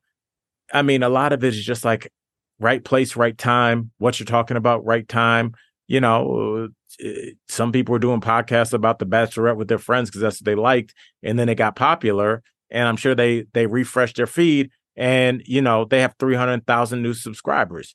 You're a flat earther that's on some kind of weird website. And all of a sudden, conspiracy theory becomes more popular. Joe Rogan starts talking about it. There's more of a need for consumption. And now like some guy that, used to have some weird thing out of his basement has 7 employees. It's right place, right time. I mean, he's still talking the same stupid stuff, but there's now an audience that was looking for that. So you just have to position yourself so that when the audience comes and they go, yo, I like that interview with Al, or I like that interview with that kicker or that narcissist. Oh shit, dude, I know that guy, I know her. And after a while, I think it was Malcolm Gladwell had the tipping point. I'm living proof kind of with this show. I mean, Daily Blast Live, I was sure we were going to be canceled within the first season. We should have. We were a terrible show. Terrible show. Here's luck personified. Start this show, Daily Blast Live. We get here. There's not even a studio built. We are practicing in the rec room of an apartment complex, like this show that you see on 88 in 88 markets in the country. We were practicing. My co-host Erica, Jeff, Tori. We were turning to each other with our cell phones. Like, okay, now you go. Okay, now Jeff, you respond. We'll turn. Like there was no. It was just it was a sound stage, an empty black sound stage. You could have filmed anything in there. We get on. We have an initial boss. She's horrible. And she was definitely, I think, trying to tank the show, so she could move back to LA. She gets fired through a set of circumstances. I'll tell you off air, but they are so beautiful. Oh my goodness. Oh, sometimes karma wins. And, so she gets fired out of a cannon, and we get, a guy named Bert Dubrow. He started Jerry Springer. He started Sally Jesse Raphael. My co-host Sam knew him from back in the day in LA. He's ready to get back in the business. He comes to Denver, changes our set, changes everything. We're still kind of mediocre in the ratings. But the thing with daytime television, why it's so hard to move up, is because you got these titans that are just sitting there forever, bro. Dr. Phil, Dr. Oz, Ellen, all these shows, they don't move. So there's no space for younger shows. But just weird timing. Ellen goes away. Judge Judy goes away. Dr. Phil goes away.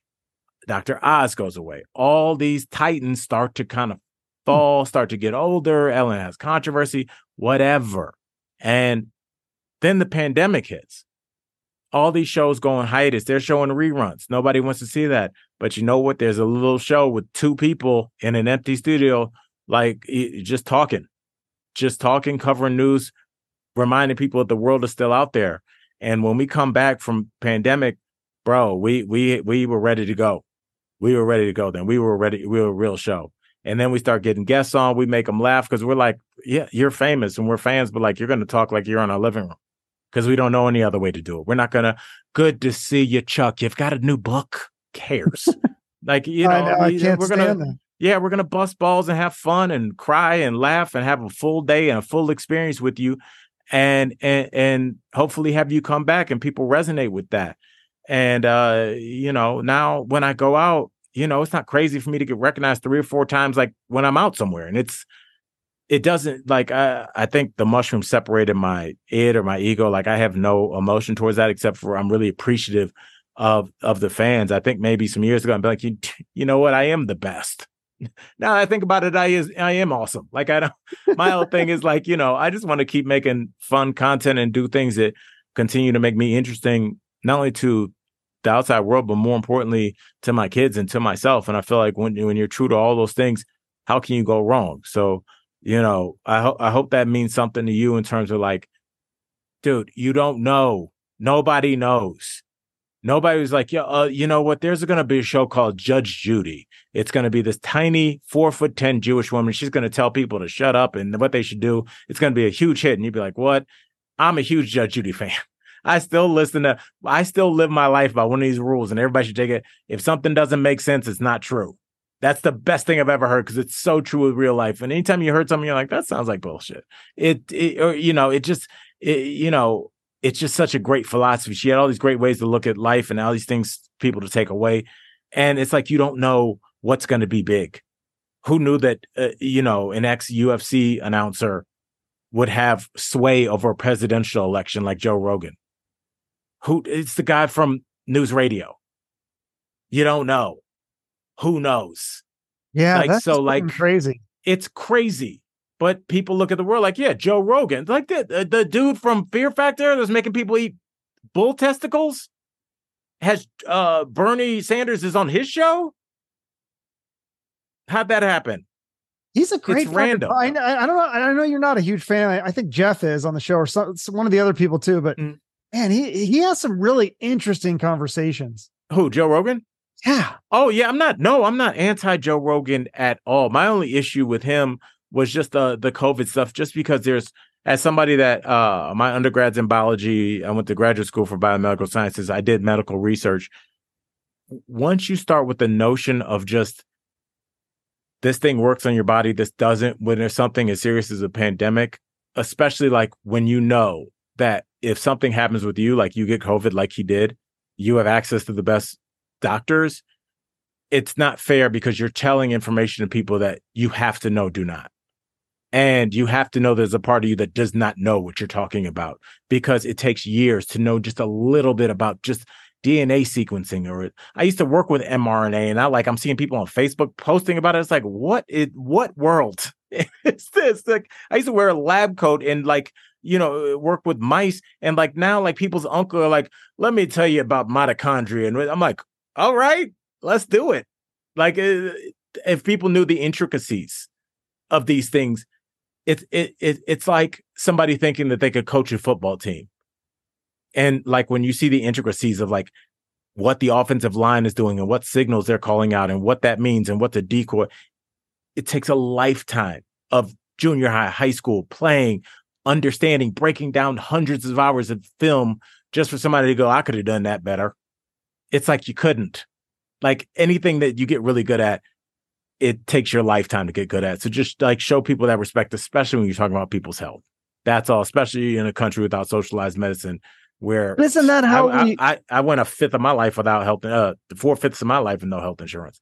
And Chuck, I'm running at 3% for my battery.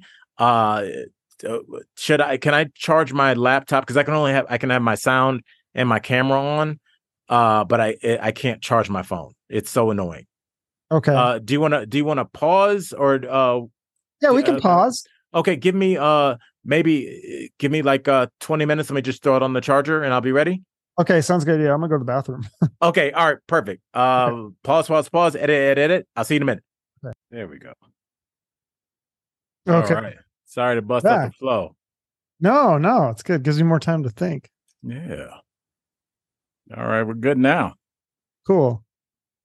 Yeah. So Joe Rogan. I do like Rogan's. Like I don't watch every interview. I mean, how could you? But some of the ones he's had are so fascinating. But I see what you're saying with the COVID stuff too. How people were like, everybody was an expert. Wasn't just him. Everybody was an expert on vaccines and drugs and COVID. And the one thing I liked about that Rogan said though is that which was something that very few people said was, which I thought the news should be preaching, is eat right, exercise. This is the time to get healthy, because they know if you're in better shape and you're taking better care of yourself, you have a better chance to beat it.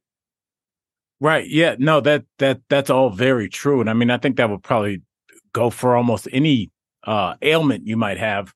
The thing with the vaccines is really, I think they should have just told people, consider this a seatbelt for the car accident that is going to be COVID. The seatbelt just gives you a better chance to make it through.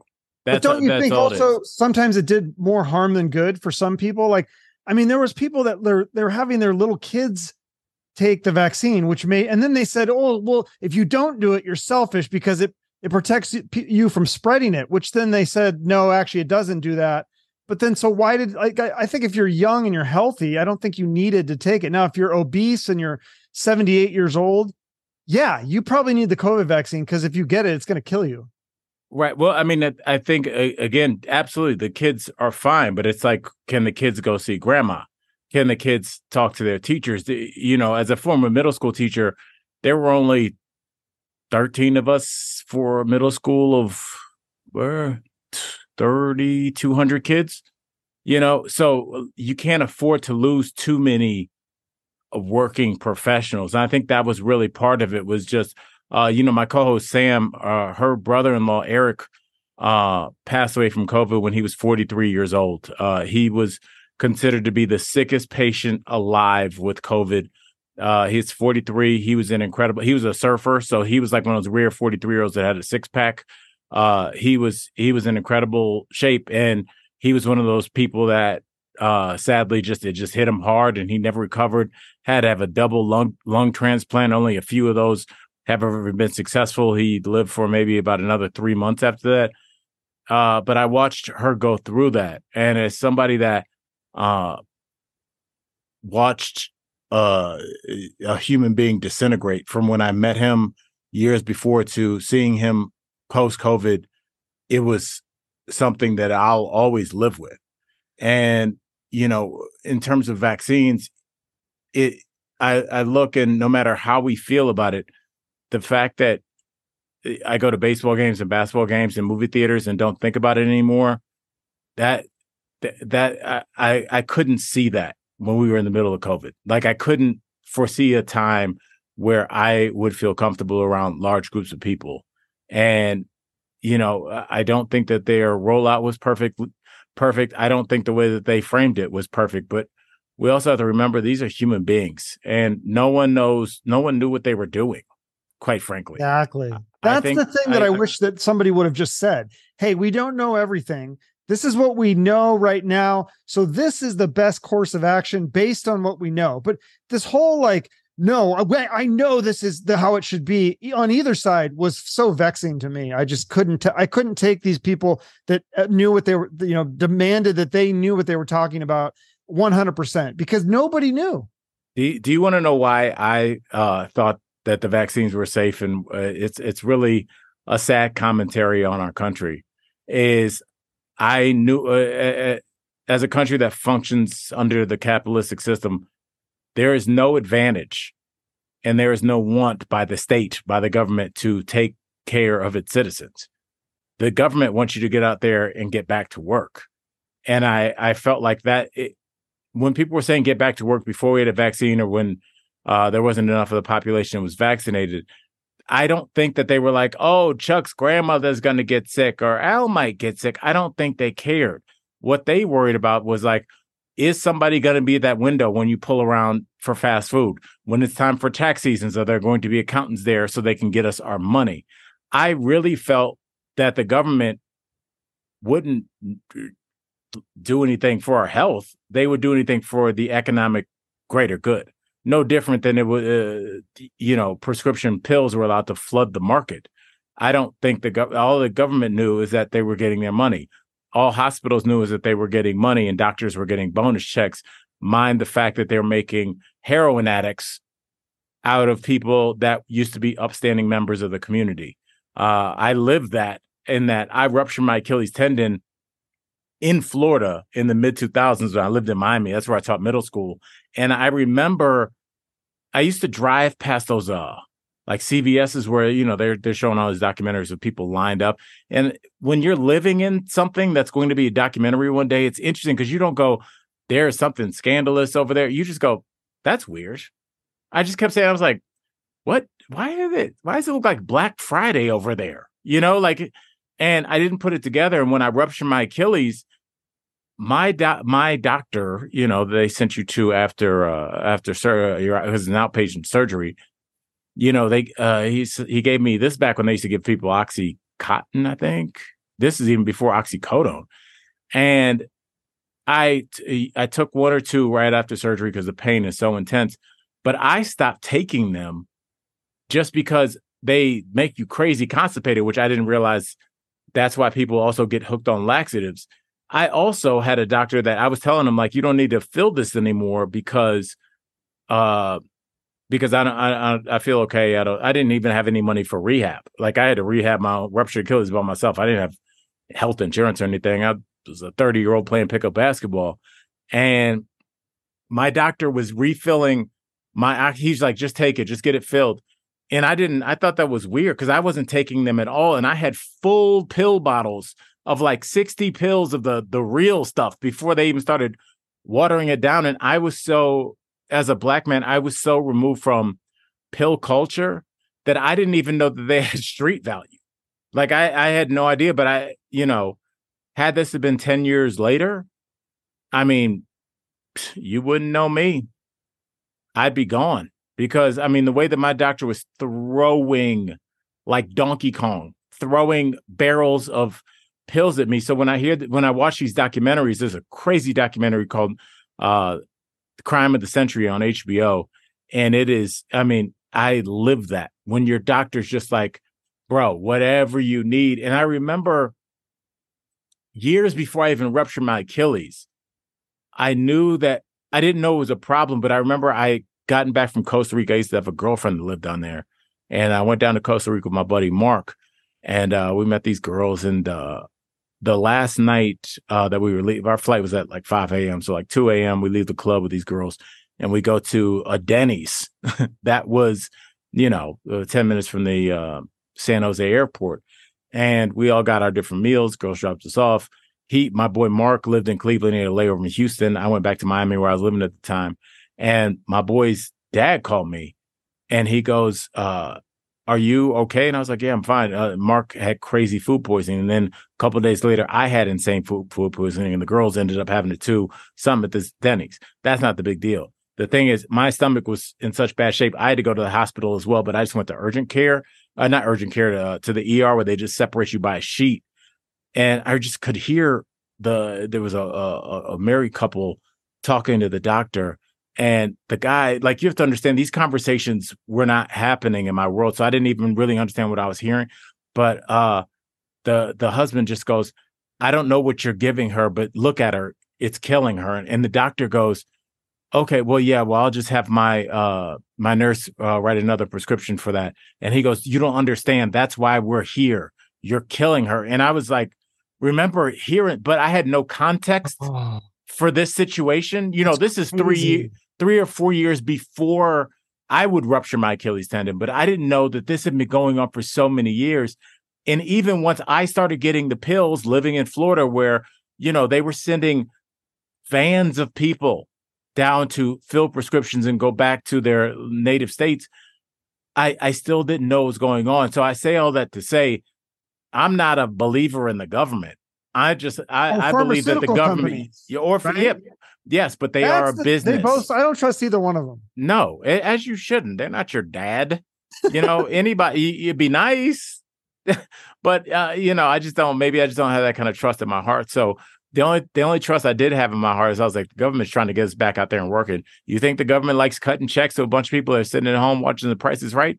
I don't think so. Like they want to get you back out there and working. They weren't getting money from the government, like you said. So they're just trying to push this thing because they're in bed with the pharmaceutical company. I mean, there's so much corruption with all this. I don't try. And then I don't know if you watched the Republican debates last night, but oh my God, that was such a shit show. I'm like, we just have no leadership. And the people in Congress are like, I mean, it's like a nursing home out there. Like you got these people in wheelchairs that are walking in. Right. Like, I mean, it's just a joke. I just can't imagine. Like, what does China think of America right now? Like, I mean, we must be the laughing stock. I mean, it is the argument for a dictatorship in that you can move in one direction. Every 4 years, we kind of pull the emergency brake and go in another direction. I don't know if that's necessarily good, but I also see the downfalls of a dictatorship. Very few people can handle absolute power. And I think if you look in the annals of history, almost nobody has. When you look at a country like ours, we have people our age and you have young people that want to see change, but not enough young people to really rally to become a voting base that's dependable. The voting base that's dependable is old folks, and old folks tend to be more conservative and more apt to fall for fear mongering. And so if you tell them that, Hispanics are coming to sex traffic your granddaughter, they're going to believe that. Quite frankly, everybody is coming for your daughter. And quite frankly, drugs are everywhere for your son to take at college. Quite frankly, colleges are dens of rape and sexual molestation. That it's everywhere you go, there's a nefarious element. What you have to understand is, like, when you go out into the world, understand who you are and what you're up against. And not everybody that's smiling and wants to take a picture with you or wants you to come to their campus or wants you to join their team and sell this product has your best interest in mind. I think you need to tread lightly whenever somebody's telling you to take something, whenever somebody's telling you to do something. Now, as it comes to vaccines allow us to interact with each other. There's a reason that ask anybody that went through the polio epidemic what that was about, or has had rubella or mumps or measles. These are the kinds of things that kill people. And the idea of being wary of vaccines is okay, but what life was like before them was much worse. And I think everything's not going to be perfect, but for the greater good and for a society just of our own of 20 million people, there has to be some type of at least public trust that they're going to make sure we're healthy enough to continue to generate wealth. It would make no sense for them to have 120 million citizens that are unable to work. Like the state cannot support that. They probably could. They just wouldn't. So I just felt like they wanted to get people back to work. But don't they also think of it in the same way the pharmaceutical companies think of it? It's a numbers game. Hey, we can make this drug and this is going to make so many much more people healthy. And, we might kill 1% of the people that take it. But, look how much money we can make by doing that. And then we pay off these lawsuits. Well, the 100 billion in lawsuits will still make 200 billion. So I guess we could kill a couple 100 million people.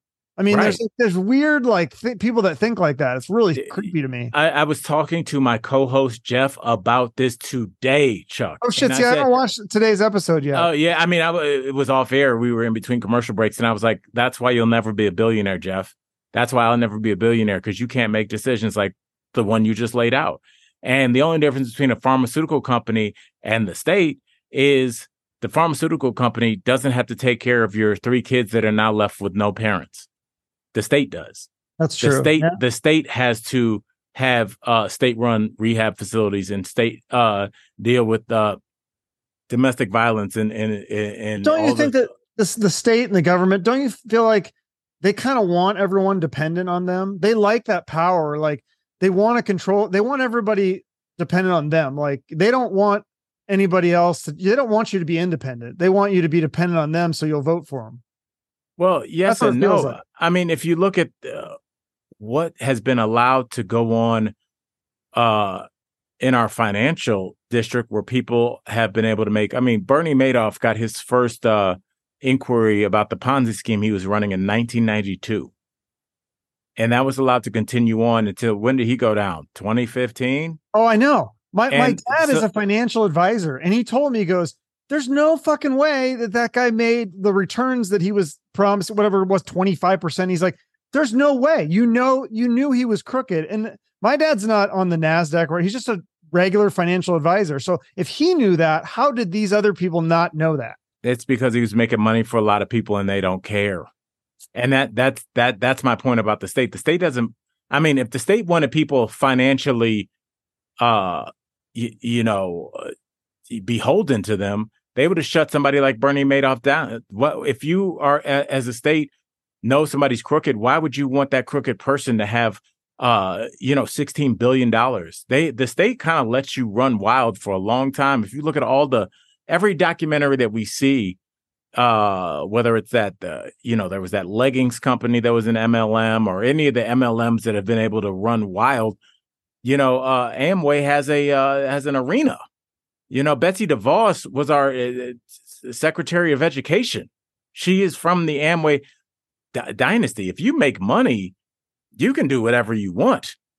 And the state doesn't mind you having money. The state having you as a dependent means that they have to pay for your kid's lunch, means that they have to pay when that kid that had no parents hits juvie for the first time at 11 years old and stays in and out of the system, until they're 52 years old. The state doesn't win anything with that. The state is fine with, you going into a neighborhood that's been full of proud Italians on this side of town and just knocking it down and making a mall, as long as you can pay taxes on it. There's no loyalty to anything but the bottom dollar because everybody that's in this business, and the business is being a United States citizen, is in it to make money, to capitalize on the person in front of you. So if that means that we need to turn the other cheek as the pharmaceutical industry and the Sackler family stack billions of dollars before we kind of try and throw a Band-Aid over a problem that is now a gaping, gushing wound, okay. But I mean, I didn't see any of them go to jail. there's no penalty for making a ton of money, even for nefarious reasons. I mean, if you look at a lot of the people in our Congress that were like selling stocks during COVID, getting the jump on things and selling things off when they knew things were about to shut down. I mean, that they didn't go to jail. Yeah, that's there is really no punishment for being a disgusting human being. And I think that's the saddest indictment of this country.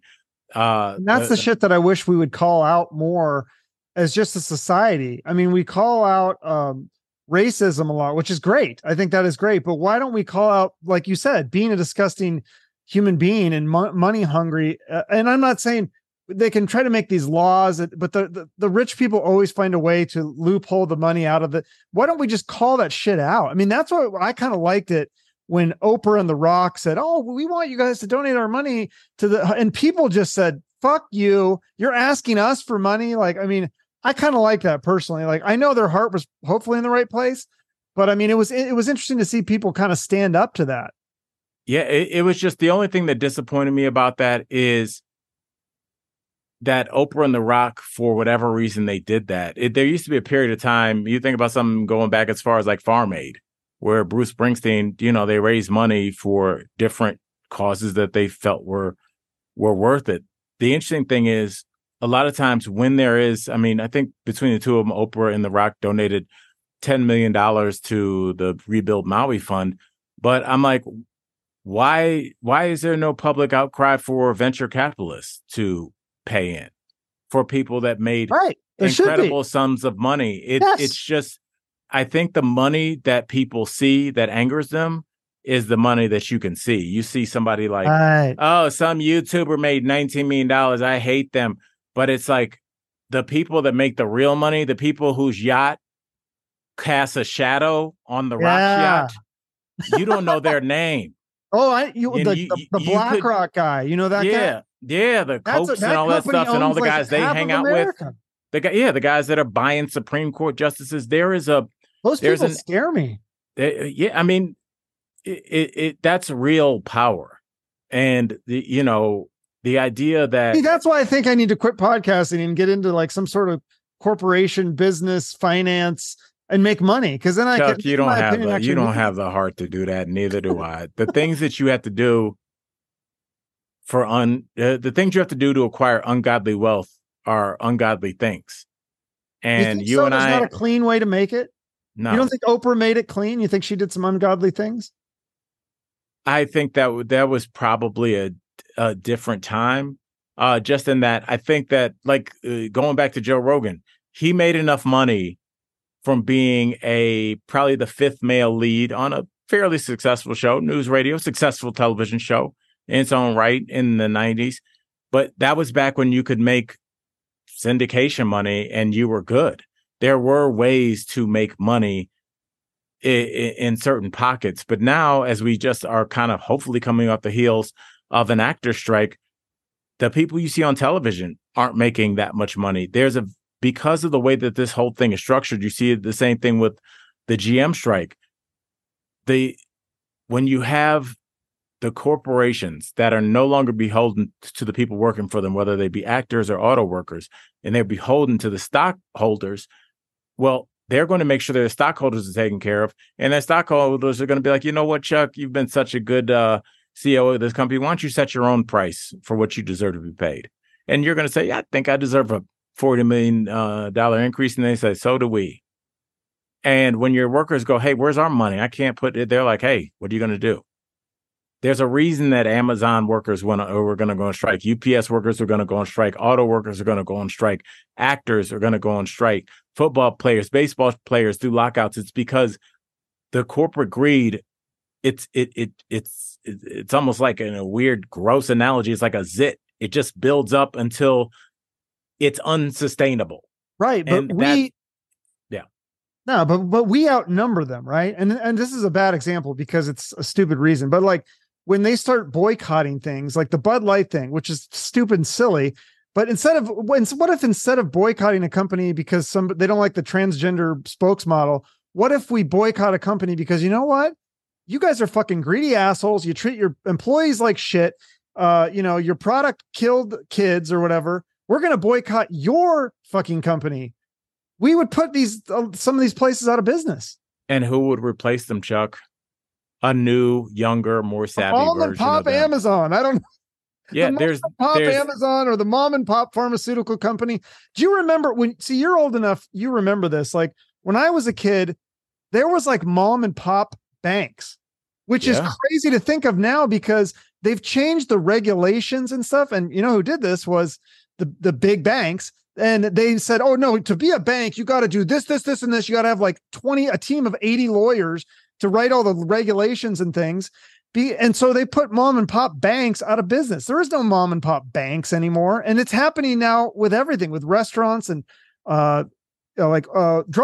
Remember like mom and pop drugstores? Now when you see those, you're like, what's going on in here? Yeah. Like when you see a place that just says pharmacy, it's like Rick's Pharmacy. You're like, what is that? Is this like is this like they selling like street drugs? Like what is this drug store? Like, what is this? Yeah, there used to be people in your community that were real people that you would go out and you talk to. And we, as a collective, it's not all our fault, but this is part of the Walmartification of America, where, you kind of want all your things under one roof. But I'm not about to sit up here and dump on the average American citizen, but because it's our society set up where there's no longer a way really for less than a 2-person income. Usually it's 2 people plus 2 side hustles, or maybe 2 people plus 3 side hustles between the CEO. My wife drives Uber. I do taxes in the off season. And, my wife owns she does calligraphy for weddings or whatever. Everybody is working so much. It's sad. It's sad. With your kids, you have to go to Walmart because you got 1 hour to get your daughter eyeglasses, to get your son's teeth looked at, to get your tires rotated, and to get some milk and some goddamn cereal. And there used to be a time where you could just be like, Saturday is the day my family shops, and we walk up and down the street or, interact with human beings and go talk to the person that worked at the plant store. Hey, did those orchids come in? Don't take that one. That one's not doing well. Wait till the next year. Like you would know things, but because we're so busy now, all our stuff is dropped off in a box, including our fucking food. And it's in front of your door. You take it inside like a squirrel. And you build your dinner, you build your own home monitor TV stand. You do everything by yourself. You're enclosed in your walls, and then you log on to the internet and you vent. But I think the narrative of Mexico sending us their rapists, or this about this group of people, or trans people are coming to get your kids. There was less of that because you used to sit across the table from a Hispanic woman if you worked at GM every day in the cafeteria. And you'd be like, I know her kids, it's fine. Yeah, you would know people that didn't look like you, but had a common goal and lived in your community. And now you work from home. You get your food sent to your home. You even get your freaking dates sent to your home with Tinder and Uber.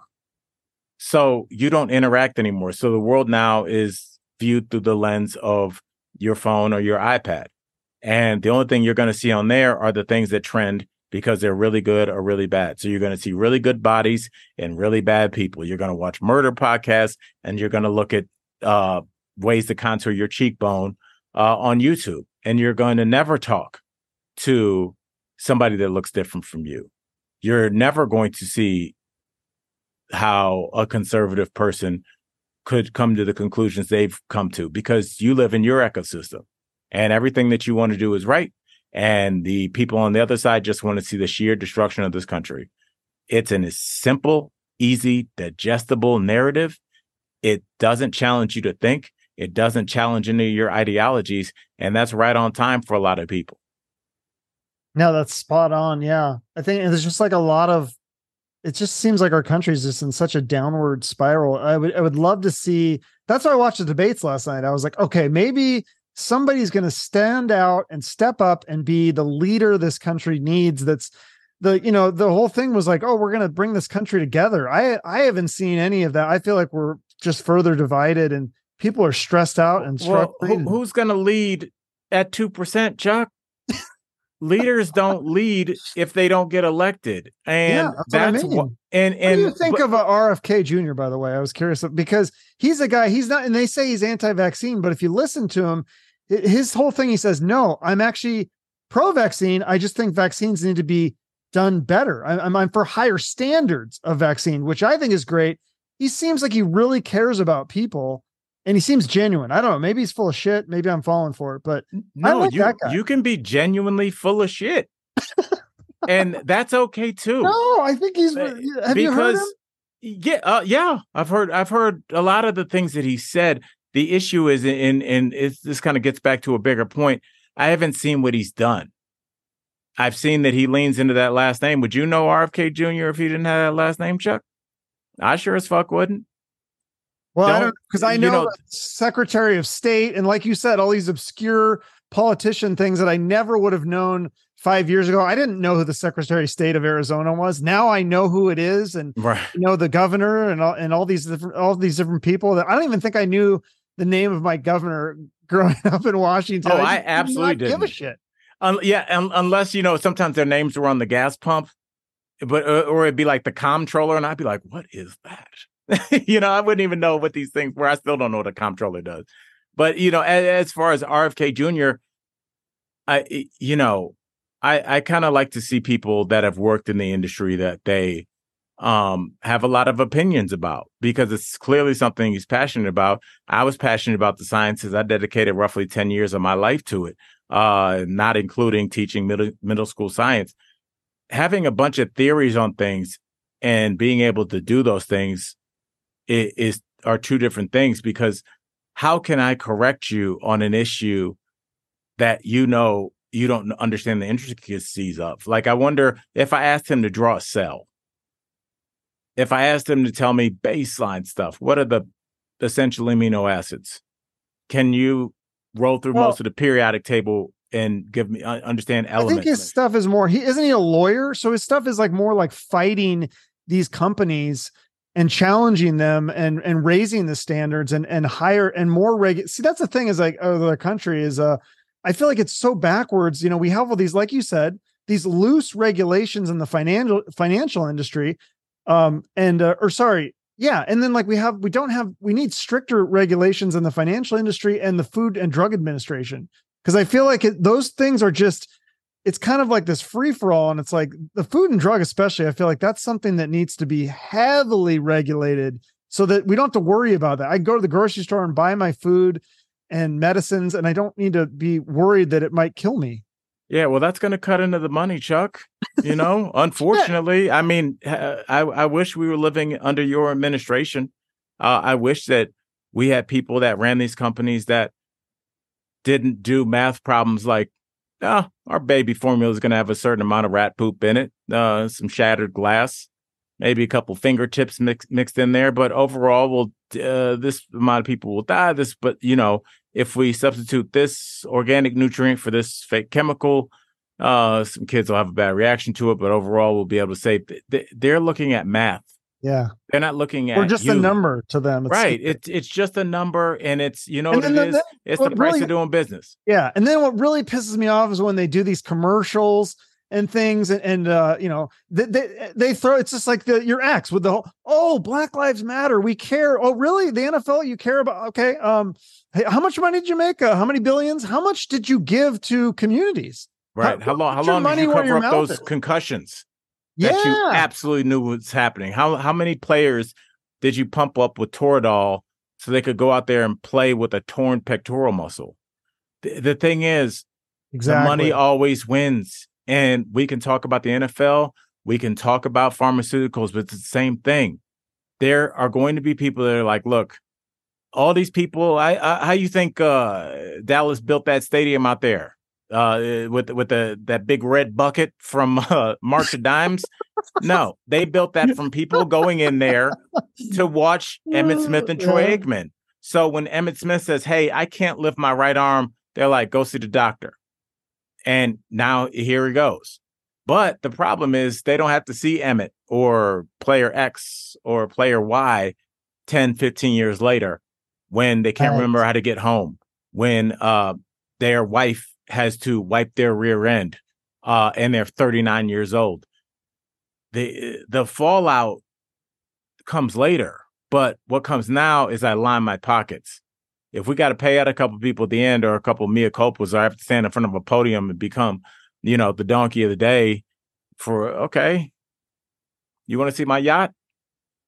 It's sad. It's so weird how we kind of just accept it too. Like we're just like, oh, well, that's just the way it is. Like, but if people stood up and got together, we outnumber the yachts. There's more people with driving Winnebago or Yugos or whatever shitty car, Geo Metros or whatever the shitty car is that I can't think of. There's more people like that than are having the giant yachts that overshadow the smaller yachts. Yeah. So we the people. So, okay. So let's play that out. So we the people. So the 320 million are going to rise up against the 70,000 that have 5 million plus in the bank. Okay. Well, we are going to have to elect some leaders. Okay. So we elect out of that 320 million, 1,000 leaders that are going to speak for the people. Yeah. Okay. Well, Chuck and Al are going to go speak to them, and they go, we walk into their mansion and we go, we're here for the people. And they go, hold on one second, Chuck.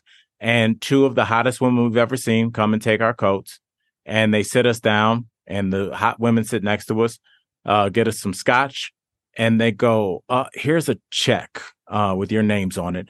You go ahead and fill that out. And then remember what you came in here to talk to us about. And you and I will look at, and then when you're done with the check, the two ladies needed to see you guys upstairs in the adjoining bedrooms. And we come out 3 days later wearing white fur coats going, we talked to them. It's good. Yeah. They're actually not bad. No, you're totally telling the story of the Sackler thing. Was it what exactly was the guy that he went up there and he was yeah, I haven't even seen that, but it's like that's how it works. You can't. I've seen all the there's like multiple shows on it. There was just a recent one, and there was Painkiller. Yeah, I think was that one. Yeah, it was so funny. The guy comes up there. They had to convince him to like. It's this one guy, which is insane. The one guy was able to like basically approve the drug, and all they had to do was convince him. And yeah, I think they use those techniques that work, especially. Why? Because they work. Yeah. I mean, what do you think the mafia does when they need you to do something? Right. They don't put a gun to your head first. They give you a line of drugs and some booze and a couple chicks, and they say, hey, Chuck, we need a favor now. And you go, what? We're not friends? No, we're not friends. It'd be nice. Just be a pawn.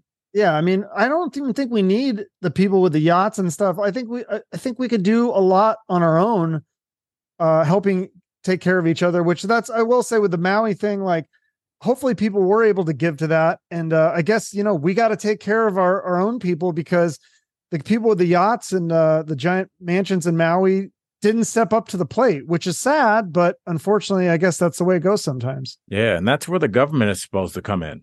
That the government, it didn't seem like the alarms went off.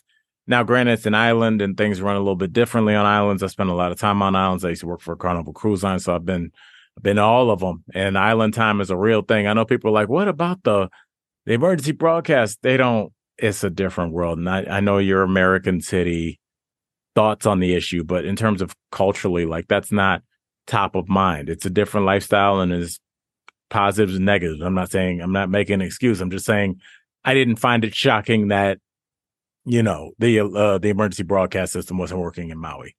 We can leave it. Really? So do you buy into any of the conspiracies with Maui, that some of this was either, if it wasn't on purpose, that people are going to swipe in and use this to take advantage of taking the land and rebuilding it for themselves or selling it? But you can just go do that. The people that want things and have the means, just take it. They don't need conspiracy theories. And I think that that's where we as the people fall short and underestimate, I want to say our enemies, but our others. As for the Maui thing, I don't lose track. Oh yeah.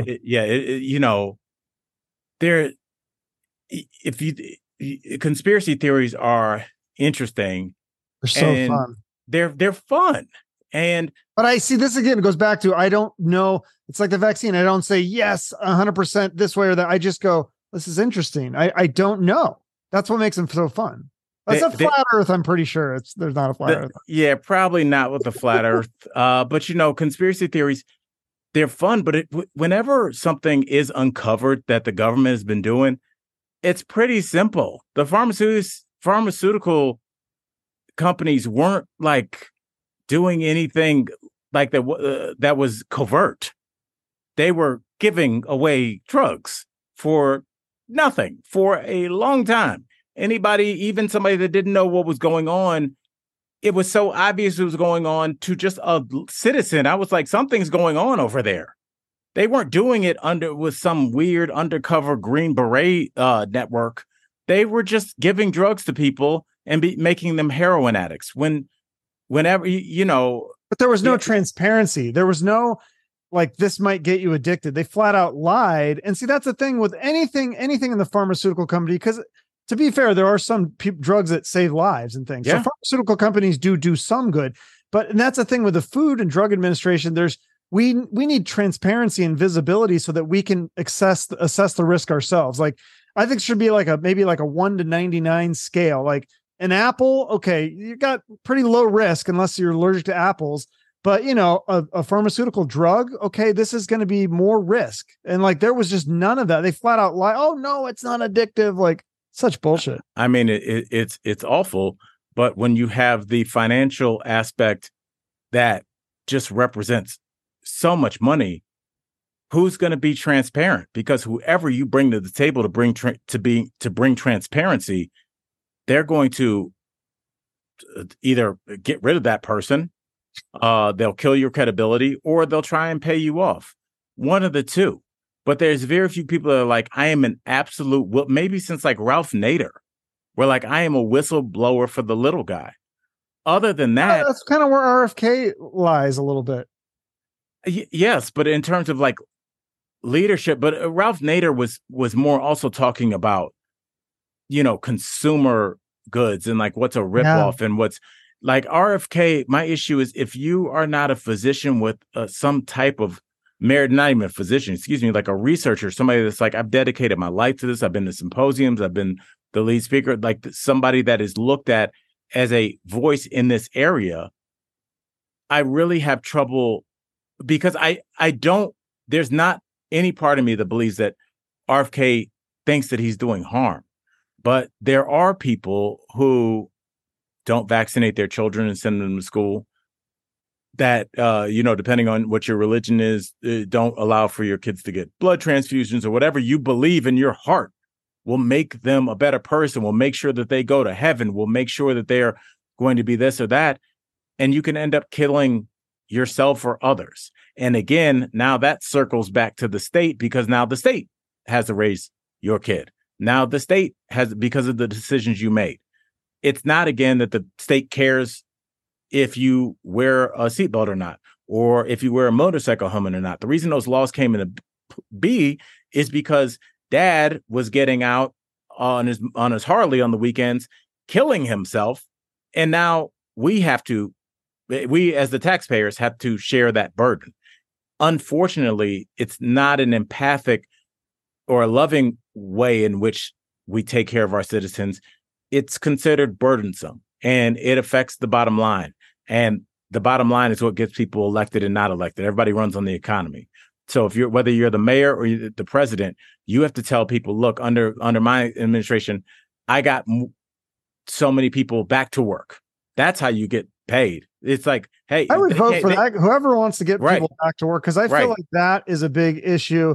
I mean, just with all the people on the fentanyl on the streets, I'm like, this is wrong. I mean, this is just morally, and that's another thing where nobody's stepping up, and and I think there's going to be a documentary on that someday that, hey, we all just walked over these homeless people that are addicted to fentanyl, or Trank is the new one. Have you seen that one where they're like zombies? They just stand on the street and their heads are down and they just rock back and forth. I mean, it's the weirdest freaking, we're living like in an apocalyptic movie right now. It feels like, and it's a movie that we wrote the script for, Chuck, because don't forget, like we were alive during, 9/11 and Desert Storm, and you know, everybody in every bar that I was at was let's bomb them, and we late night hosts were making jokes about we invaded the wrong country. I'd hate to see George Bush mother-in-law joke, whatever the hell. And we got ourselves ensnared in the Middle East for 20 years. Well, we talked a bunch of shit over here, and then we sent somebody else's kid over there. They came back fucked up as expected, and we gave them a Bud Light and a salute, had a jet fly over at a baseball game and said, good luck to you. These are 20-year-old kids that saw their friends murdered en masse, that saw and had to kill people that probably were not a threat to them, but they couldn't make that call. The things that we ask people to do for frivolous reasons, we don't understand the fallout from that. So because we were reactionary after 9/11, instead of figuring out who the true perpetrators of that crime was, we just went after the first Middle Eastern country that seemed strategically convenient for us. We then, at first it was like Desert Storm, then it was Desert Freedom, then we're going to bring democracy to Iraq, and Afghanistan is going to be this. After 20 years, we left, and 2 weeks later, the country was right back to where it was. So what do we have to now deal with that? We have to deal with all these people that are coming home from their third and fourth tour. And we don't have any money because we spent it all on Iraq. Right, exactly. Yeah, so so now we're like, well, where are all these addicts coming from? Addicts are people that have a lot of times dealt with so much that in order to keep their central nervous system from snapping, they numb the pain. We see this no different than people that were molested, people that have undergone incredible trauma. People are going to, your body's natural reaction to protect itself is to numb itself. And so when you go, how is that woman 500 pounds and an alcoholic? I guarantee you there was some molestation back there if you look far enough in their past. So when we look at these drug addicts and we go, how are all these drug addicts on the street? I think, please look this stat up, but it is at least 1 in 3. It might be 1 in 2 homeless people that you see on the street are former military, because the demons that these people are dealing with, as somebody that had a father that dealt with the VA, there's not enough nothing over there. And so you have people that are calling out for help, that are saying the drugs you're giving me are making me worse. The husband that returned to me, the wife that returned to me, they're not the same person. They're violent. They are paranoid. They are all of the above. And the government says, we'll see them in 9.5 months. Maybe. And if somebody doesn't have the support system of a husband or a wife or a family to come back to, you see them on the street. And that's why there's been this explosion. I'm here in Denver, where it's whole blocks of tent cities. I mean, there's a reason that all these homeless people came to be, and it's rarely because people are just really apt to get out of their home and into the freedom and the lifestyle that comes along with being homeless. It's a lot of times it's people that have been through a great amount of trauma that have to resort to such means and have no support system. And that support system has been taken away through, just giving people basically shitty food for the last 30, 40 years, gutting public education, allowing prescription drugs to take over. The crack epidemic, which threw a generation of Black and brown men in jail, destabilizing the home. And we say, well, why are these kids acting up? They're acting like they don't want to go to school. It's because the system has abandoned them in every way. And when you don't feel attached to anything, when you don't feel attached to this country that says that you can be all of these things, but your life is so cluttered with chaos, you can't see through. Oh, we're back. Okay. Yes. Sorry, I'm taking so much of your time, but thank you. No, stop. This is awesome. Awesome. Yeah, I think solving the world's problems, I feel like, kind of. Yeah. Or at least we're shining a light on some things. Honestly, man, I feel like conversation is the genesis to everything, and that's why it's and it, I know it might seem antithetical to what I've been saying with the internet, because it's like, well, doesn't the internet cause conversation? Well, yes, between like-minded people. I think the issue is like you never interact with anybody that disagrees with you extremely or even slightly, because you just say that they're a hater, they're anti-patriotic, they're racist, they're misogynist, all these words that they might be, but they might just also be somebody that has a different opinion than you. Right. Even if they are those things, don't you want to understand why they are those things and why they believe those things? Because maybe there's a reason that, just like the guy on the street that's homeless, he saw some shit in Iraq. And I mean, because you think like there's not a good reason to do fentanyl. Well, if you're that fucked up, I mean, maybe that's all you felt like, that's all there was. But yeah, I wanted to tell you before we got off that I did Google the statistic. It said, so I think it's about 10%, 1 in 10, which is still way higher than I ever thought. And then it says also, again, this is the internet, so it must be true. 50%, you're 50% more likely to become homeless for veterans. Yes, maybe that's the stat I was it's I mean, that's crazy. That's 50% more is an incredibly sobering statistic. And it's like, if there was any activity that somebody that you loved was lined up to do, and you knew that that was the stat of, you said, if you're going to do this thing, you're going to go in on this weird home mortgage thing. And either you're going to be, best case scenario, you'll be fine. Worst case scenario, you'll be 50. There's a 50% chance that you'll be living on the streets. Would you let somebody that you loved take that risk? No, but I also think that into the veterans or the military establishment's defense, I think for some people, the military saves their lives. Like these are people that totally going to end up on the street, and then they go in the military. But then the problem is, it's just when your service is up, they're like, all right, well, have a nice life. And it's like, you've been telling this person what to do, what time to wake up, what to wear, what to eat. And you had made all those decisions for them. And now you're just same with the prison system, same thing. And now we just say, all right, you're on your own. Like it's not a good system. And then we marvel at the recidivism rate. And we're like, hey, can you believe they're back in here again? Yeah. Well, if you have to mark 2-time felon on your job application, you're getting turned down at Wendy's, and one of your friends is like, do you want to make 10 grand in 10 minutes?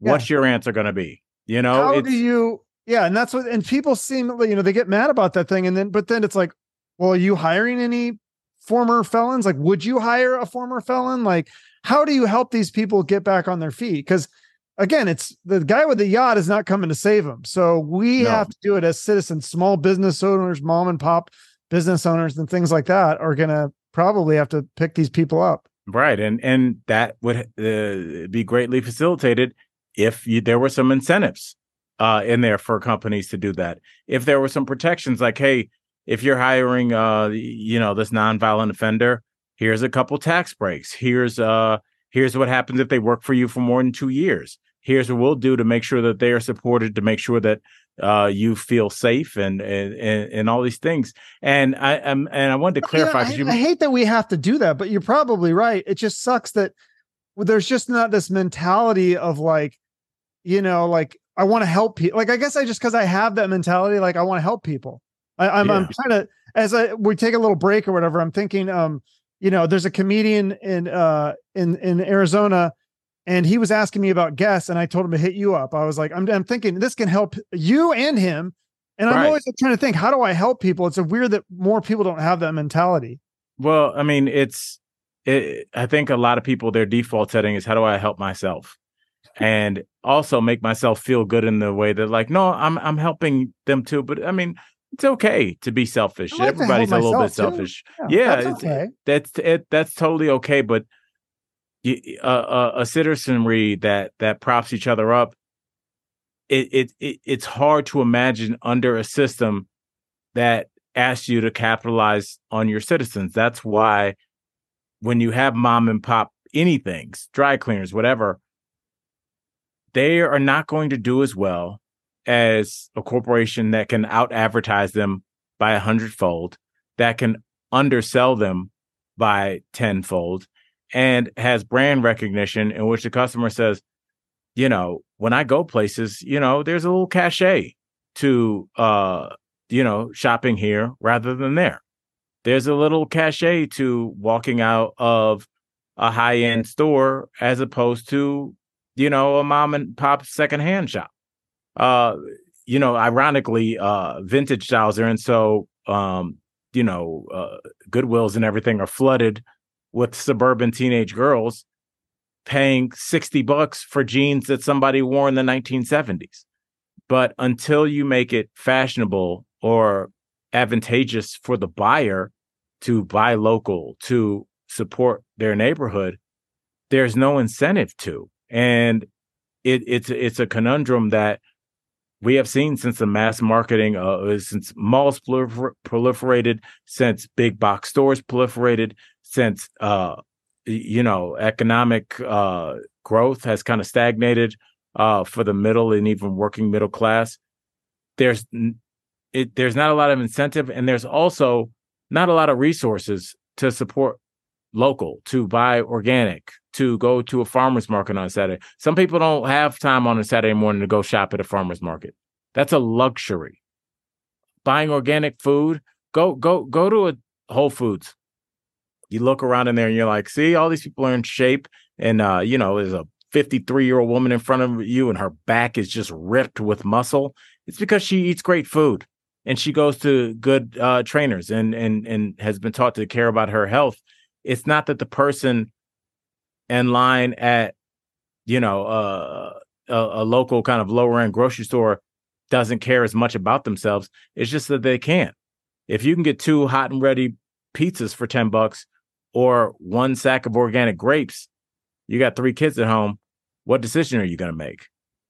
Our hands are forced in a lot of ways that we don't see. And instead of looking up, we tend to look to the people at our left and our right. And we say, well, how could you be poor? You're fat.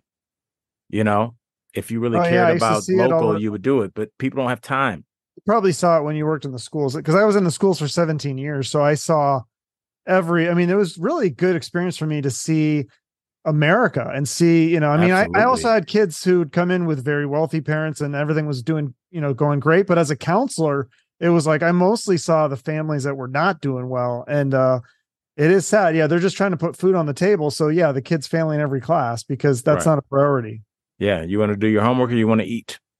And that's a decision that unfortunately a lot of families have to make, and education and financial literacy and financial affluence tend to go hand in hand. So if you come from a family that didn't have much, no one could tell you about like, hey, you need to understand what stocks and bonds are and understand that you need to start building your money mutual account now. People don't know what that means. Whereas other people are like, well, that's been set up for me since I was 2.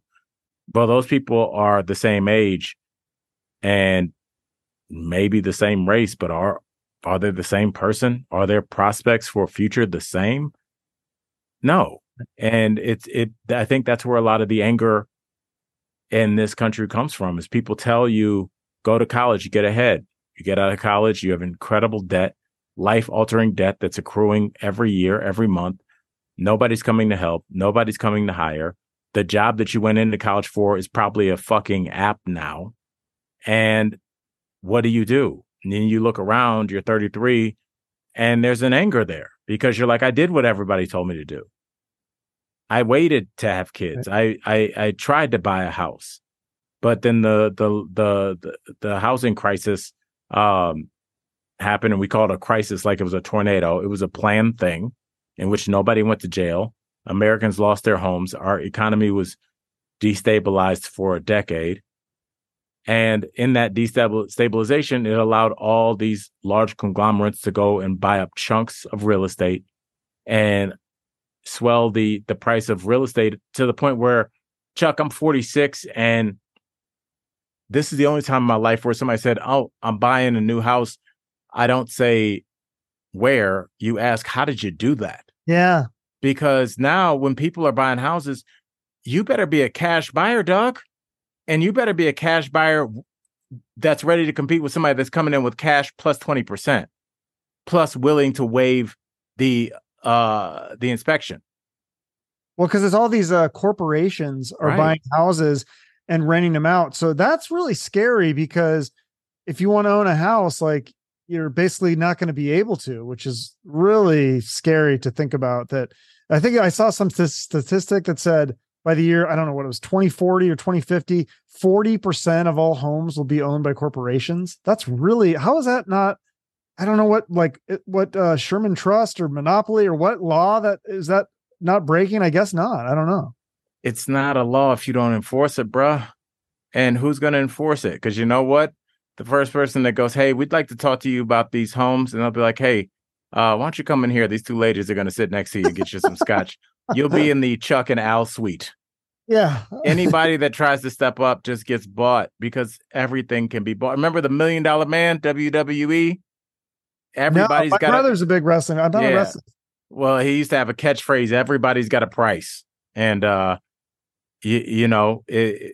sadly, the people that don't, the people that do try and walk through this world with some integrity, that don't accept the bribes, you just trash their reputation because you have the means to. If I have a corporation in Chuck Schulte, who, what are you, a mayor? Let's say you're, let's say even you're in the House of Representatives. Good for you. Okay, you want to stand up against us? Okay, well, let's see. You got a daughter here. She has a videotape. We have a we might want to disseminate. You might not want to see it, but we could put that out. We could trash your reputation. We could take something you said out of context and put it all over the internet, and people will think this way about you, whether it's true or not. We can we see your wife works for the government. She can lose that job after 22 years. You want to play it this way, or do you want to take our briefcase and shut up? What do you want to do?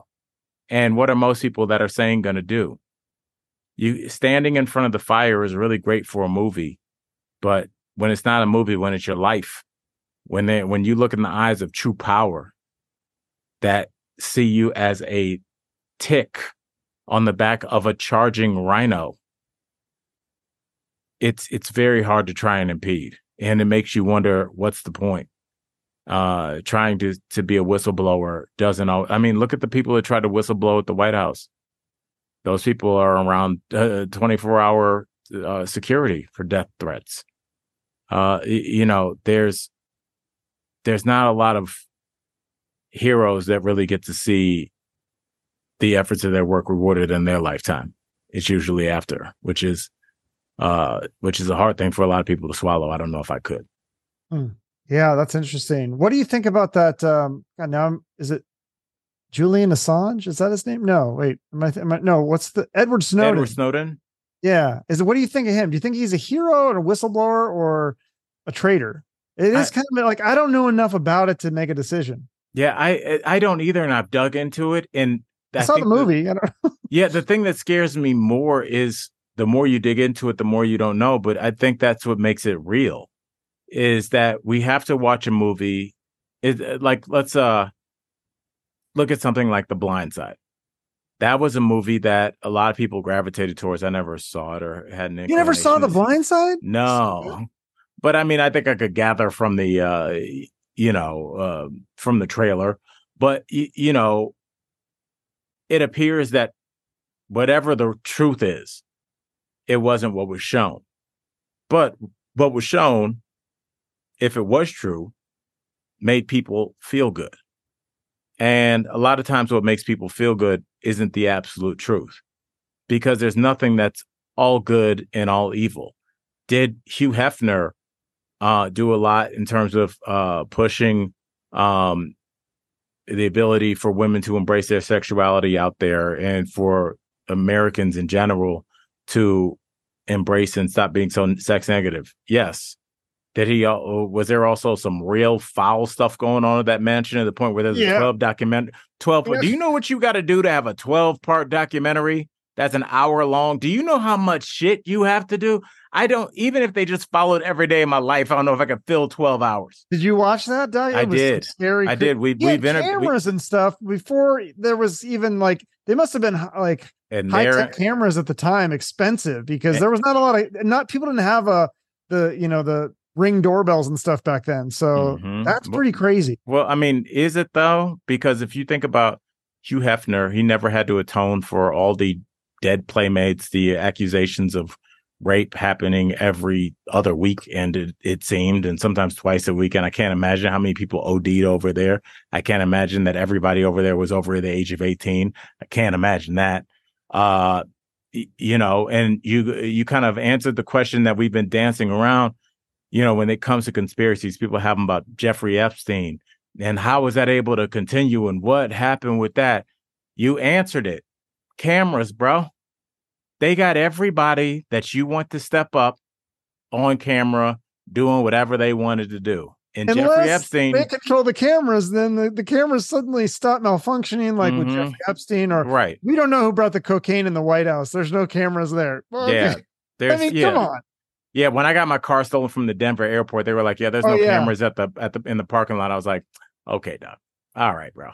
I was going to ask you about that. So that's in the special. You talk about that. You said it was a Dodge Challenger. Yes. What year was it? Was it a new Challenger? Or was it an old school Challenger? It was old school, but it was so pretty. I found her in Texas, and in one of those Auto Trader magazines, and I was like, I can't believe it's real. So I called the dealership. Matter of fact, it was when I first started DBL. Because I didn't bring my car to Denver because my apartment was closed, and I was like, I might not need a car. And then it started getting cold, and I was like, I need a car. And I was looking around, and I found this Challenger, and I'd never had a muscle car. I was coming out. I think I just had a Subaru. I had a Hyundai Sonata, which is a very like dad teacher car. I was like, I'm a goddamn talk show host. I want a fun car for the first time in my life.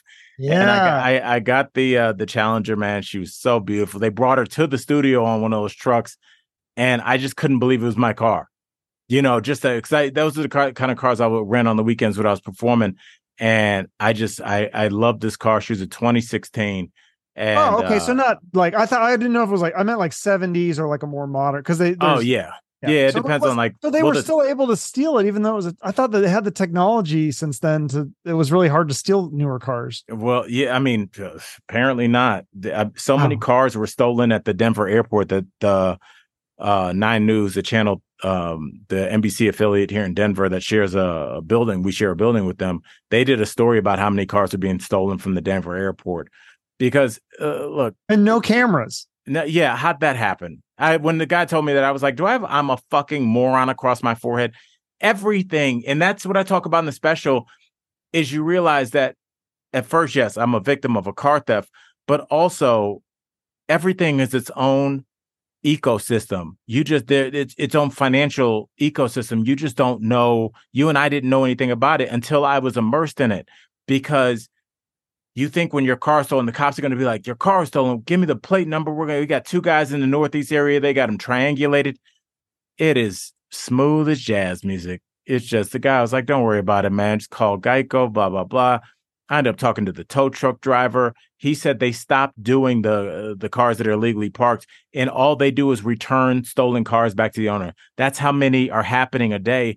The body shop is in on it, bro. The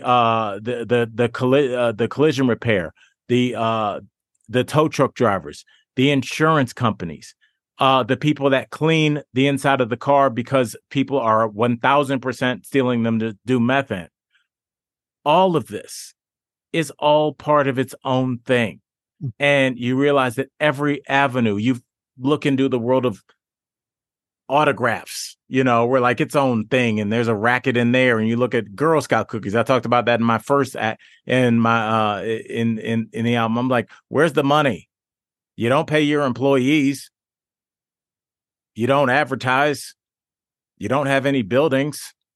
You don't pay taxes. You don't pay health insurance. Where's the money? Child slave labor.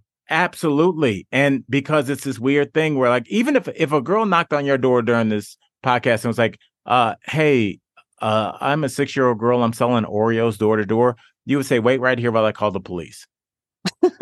Only Girl Scouts are the only thing where children are allowed to walk up to strangers and sell them things because little girls disarm everybody. And you're like, sure, plus the cookies are dope.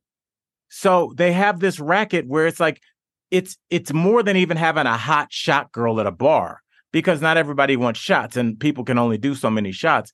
But you got little girls going out selling it, and their fucking parents at work, who are a lot of times supervisors that are like, hey, who's signing up for these cookies? My daughter needs to win this year.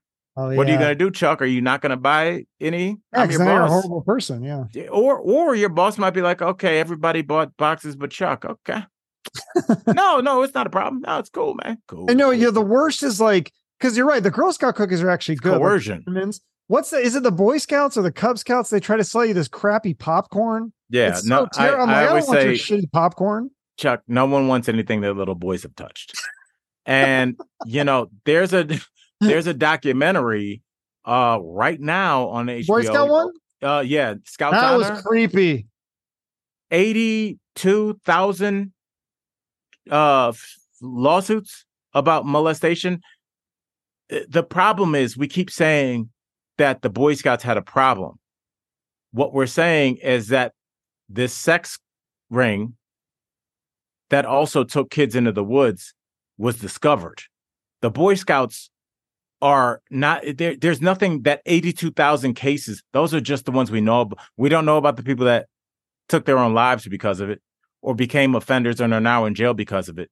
So or on the street addicted to fentanyl because exactly. So, and because don't forget, we're watching this as adults. When you're 12, especially back then when you're naive and people didn't know the ways of the world, you might have had one or two adult figures that you looked up to.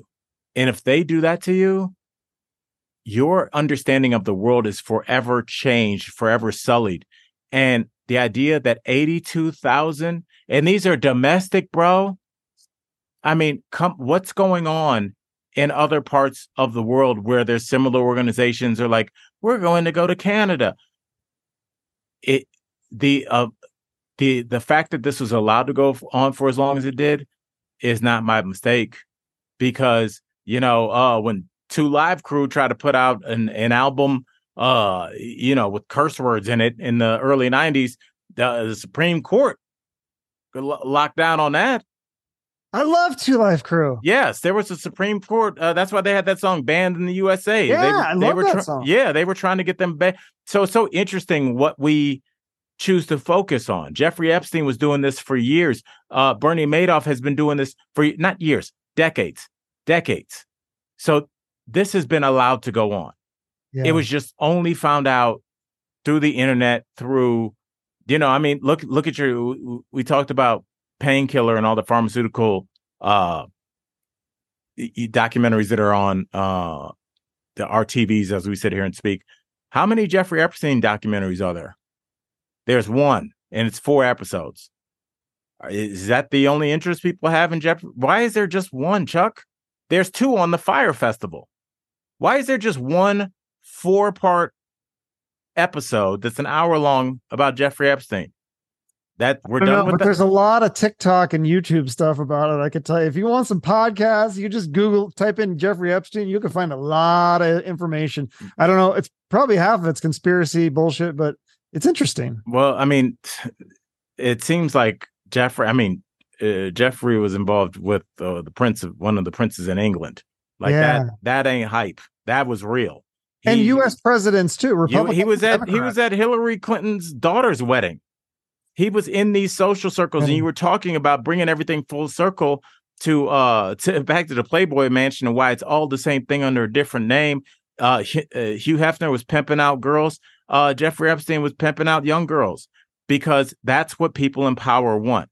Hugh Hefner had all those dudes out in Hollywood on tape, and Jeffrey Epstein had all those dudes on tape. And once it was clear he couldn't get out, this is the first time he couldn't get out, Jeffrey Epstein was allowed to leave jail 6 out of 7 days a week and return. He had to go there on the weekends. Look, and it's fascinating. Like it was open corruption, but he had everybody that you and I know that has a senator or a secretary of state or president or mayor or police chief or CEO in front of their name on tape doing something they didn't want to be seen doing. And as soon as he couldn't get out of it, that's the thing that could bring people together is blackmail. Right. Blackmail works. And that's why anytime somebody's inviting you onto their compound and saying, hey, go ahead and do this and smoke this, and she wants that. Yeah. Well, just understand that you're starring in your own movie. So there you go. Lights, camera, action. Yeah. What have you heard about all those kids disappearing in Ohio? I just heard about that. I haven't read about it. I got back from work and hopped on with you, but that's where I'm from. I'm from Northeast Ohio, from Cleveland. So, right. Yeah. Creepy stuff. It's look, kids of all ages and races. I mean, it's really bizarre. It's terrifying. And I think this is the story as old as time. I just don't think it was as heavily investigated. I mean, there's a documentary called The Texas Killing Fields on Netflix. And, people in the neighborhood were saying like our girls are disappearing. And Texas. That's not about the Native Americans, is it? No, that's another thing. That's another one, which is terrifying. Talks about it. Yeah. And what goes on those reservations, and it's lawlessness. I think they said that there's like one cop covering like 900 square miles. It's something so ridiculous that even if I'm off by 500 miles, it's still ridiculous. And, girls go missing and, poor girl from the reservation who's going to look. Poor black girl from Cleveland who's going to look. Poor white girl from right outside Palm Beach who's going to look. I started my career in South Florida. I know that island and I know the neighborhood that's across the bridge. So it's almost like from medieval times. There's a bridge that leads you to that part. I did a gig over there, and it's crazy how like wealth can be right in your face and you don't see it. Because when you and I would go to Palm Beach, we wouldn't have any reason to go on that bridge. We ain't got no business over there. But when you go over there and you do have business, you're like, oh, this is real wealth. This ain't Bitcoin money. This, that other money, that real money. And that money that controls everything. Jeffrey Epstein has some problems over there with young girls. You know what he did? He donated $450,000 to the West Palm Beach Police Department. And those problems magically went away. How'd that happen? Yeah. Oh, have you seen the Telemarketers documentary? No. Should I watch that? Yeah, that's a good one too, because if you ever get those, do you remember like in the 80s and 90s and stuff? And I think even still today, like people would call and ask you to donate money to the policemen's, blinds and all these things. So I guess this is legal, which is fucking crazy. And they could donate like 10% of the money. And the people that ran these telemarketing rings just made bank, and they paid the telemarketers like kind of good, like enough that it was like worth it for people to get these jobs. But it was basically just this giant like ripoff scheme where they were calling grandmothers and old ladies and getting them to donate their life savings and giving a small portion to police or blind or whatever. And they're just making bank and bankrupting these old people. It's really sad. Just like the story is old as time, I guess. And then we turn around and call them our greatest generation. And really what they are is ripe soil for ripoff artists to call and just take all their money. It's but again, that's why I said at the beginning of the interview, you don't have what it takes. I don't have what it takes to make real money in this country, because this country incentivizes you to capitalize. And capitalize doesn't mean capitalizing on me. I'm pretty savvy. You're pretty savvy. But you know who's not? 82-year-old grandmother who has never touched a computer. And all you need to tell her is that this is going to the church or the cops or sick kids. And how could she ever track that? Would she ever track that? Get her to sign up for a monthly donation, even though she's on a fixed income. Who's going to step in? Nobody, because it's money. Money has the name of the authority attached to it, which gives it even more credibility, because she's like, it shows up on my phone. This is the FOP, the Federal Order of Police or whatever. How could they be ripping me off? Yeah. Watch this documentary. It's a good one. Yeah, there's so much stuff. Well, so much stuff. People need to check out your special. I want to ask you this before we wrap up, though, because you toured with Andrew Dice Clay. Do you have any stories from that? Like, that's not, my buddy is friends with him. And so I've tried to get him on the show. He's like, no, he won't do your podcast. But do you have a story about Andrew Dice Clay? I wouldn't say I have a story in that. Just like how we met was, you know, as the first time I ever worked with him was at the Miami Improv, and I'm a comedy nerd that became a comic.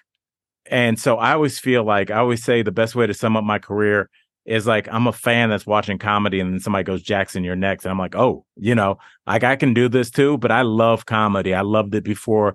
I used to buy comedy records, comedy cassette tapes. I remember one time one of my homeboys found a George Carlin CD in my room. And I don't know why I reacted. I just thought he was going to think like, because that was like before like everybody was really intermeshed. So I thought like they'd be like, oh, why are you listening to this white dude? So like when my boy found my George Carlin CD, it was a jamming in New York. I blamed it on my stepdad. I was like, oh, he left that in there. It's like it was a dirty magazine, but I was such a comedy nerd. I don't know why. It's like when you look, you're like, why did you do that? Of George Carlin? I don't know. I was like probably 12 and just like, I don't know whose that is, you know, because you want to fit in. Like there was no like, all the cool kids weren't listening to George Carlin. So I was like, it's my stepdad's, you know. So that's hilarious. Yeah, it's so weird. So like I knew Dice and I was just a fan of him and like what he did for stand-up and just making stand-up almost like a arena rock, you know, like doing the biggest venues that could hold human beings. And so when I met him, I just assumed that I was just going to stand outside the green room and then just go do my act.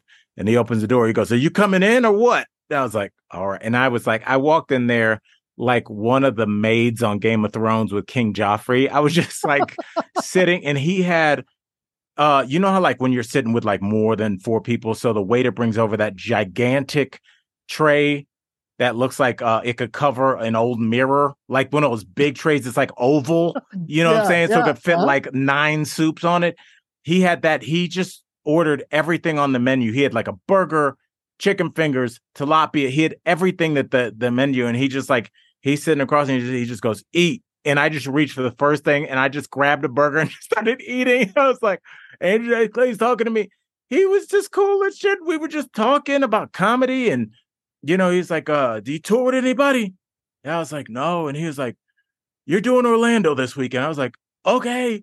And he and I did a couple cities together, like his whole Florida run. And he was just super cool to me. And like his people were really good to me. And it's really, it really helped me. Andrew Dice Clay, Bill Bellamy, Jim Norton, Dave Attell, Hannibal Buress. These are all guys that I've toured with for at different points in my career, but for years and years, that even though they were clearly in a position of higher rank than me, they treated me like one of them. You know, I was on tour with Bill Bellamy for a couple years, and this is broke out. And like Bill would like real humble, like we go get something. He'd be like, go get some shoes, you know, and I didn't have money to get new shoes. You know, I wasn't like a street performer, but I was broke. I was a broke. This is before podcasts and opening acts and make money. He just took care of me like one of his own. And I'll love him to this day. He showed me how to be a headliner. Bill didn't F around and drink before in the middle of shows. I come in between the early and the late show, and Bill would have one ear pod in, listening to the first show, seeing where he could get better. And it's just like Jim Norton, they all showed me how to be professionals on the road. Wow, that's super cool. See, this is the good stuff that, you know, we talked about so much bad stuff, but this is the stuff that inspires me, you know, when you hear stories like that. And, you know, I love hearing stuff like that. And same with musicians and stuff. Alice Cooper is a big rock star here in Phoenix, and I've heard so many good things about him. He has a charity and that's awesome. Organization and stuff. So I love those kinds of things too. Yeah, there's a lot of greedy, evil, horrible people in the world, but I think there's a lot of good people. And I think it's most people, Chuck. If we want to end on a good note, I always say, bro, this thing wouldn't work if everybody was like that. There wouldn't be documentaries if everybody's like that. Most people are out here just swinging for the family, enjoying their kids while they can, and trying to have some good sex with their partner. Absolutely. You know, and save a little bit for a rainy day. Not everybody's out here running Ponzi schemes. I wouldn't even know how to do that. I would screw it up and end up paying them money. Yeah, exactly. I'd be like, wait a second, I owe you? Oh, it's my bad. Yeah. Okay. So I always end promoting a charity. I think last time you were here, you promoted something with homeless. Was it homeless vets? I think you. Yes, I believe the last time I was on here is I went viral for that vets rant that I had on TV. That I had no idea it was going to go viral, but this is great. Look, since we've spoken, I've been involved with a couple charities, so I'd love to promote two that are near and dear to my house. One I just did the fundraiser for last week. We raised over $400,000. Me and my girl Tori Shulman, my co-host, Mercy Housing. Mercy Housing, that's it. Yeah. Mercy Housing, they do they provide affordable, safe housing to people getting back on their feet. So, we talked a lot on the pod about, people on the street, and there's a tendency in our mind to just leave them. They're like, well, they're on the street. No, a lot of them want to get off the street, and a lot of them do. But it's hard because the place you can afford to live, maybe it's not safe to have a 10-year-old daughter there. Or maybe it's not safe for you to be there. Let's be real. And so they give them affordable housing that's dignified, and they also give them wraparound services. So they show them how to use online banking, all these things that we take for granted, how to fill out a job application, how to talk in all these things that we take for granted. So yes. they are awesome. So please, Mercy Housing, and also Firefly School. My son is on the spectrum, my youngest son, right. Yeah. But early intervention when kids have autism is just so important. And I've lived it. I've seen it. And a lot of these schools, they need to expand to get these kids, because a lot of these schools have waiting lists. And, as the months go by, those are important for early intervention. So please, Firefly School for Autism, or just anywhere that you can donate towards autism, where it's going to go to a worthy organization, please do that. That's what you could do for me. Okay, cool. And then the special is out now. It's called In Earnest. And you also have a podcast, My Safe Word is More. Yes. Corinne Kaplan. So yes, the greatest title for a podcast. Oh, thank you. Yeah. Me and my girl, Corinne, she did 2 seasons of Survivor, 1 season of The Amazing Race. And she's just the most honest person. And that's what we need, is honest conversation. So yeah, check out My Safe Word is More. But yeah, and also watch me every day on Daily Blast Live. Of course, yeah. But Chuck, let's do this more often. We did absolutely. A 3-hour pod because we haven't talked. It's all built up. I know. I'm like, I was scared to reach out for a while because like you were going viral. You had a call. I can't remember what it was. Maybe it was a homeless vet. There was a few things where I was like, the Popeye's chicken thing too. Yeah. Yeah. Very cool. Well, thanks for doing this, and thanks for taking so much time. Hey, I love you, bro. Let's do it like real soon. Okay. Sounds good. See ya. Appreciate you. Bye. Thank you for taking the time to listen to the full podcast episode. Please help support our guests by following them on social media and purchasing their products, whether it be a book, album, film, or other thing. And if you have a few extra dollars, please consider donating it to their favorite charity. If you want to support the show, you can like, share, and comment on this episode on social media and YouTube. And if you want to go the extra mile, you can give us a rating or review on Spotify, Apple Podcasts, or Google Podcasts. Finally, make sure you're subscribed to the show on YouTube for the video versions and other exclusive content. We appreciate your support. Have a great rest of your day, and shoot for the moon.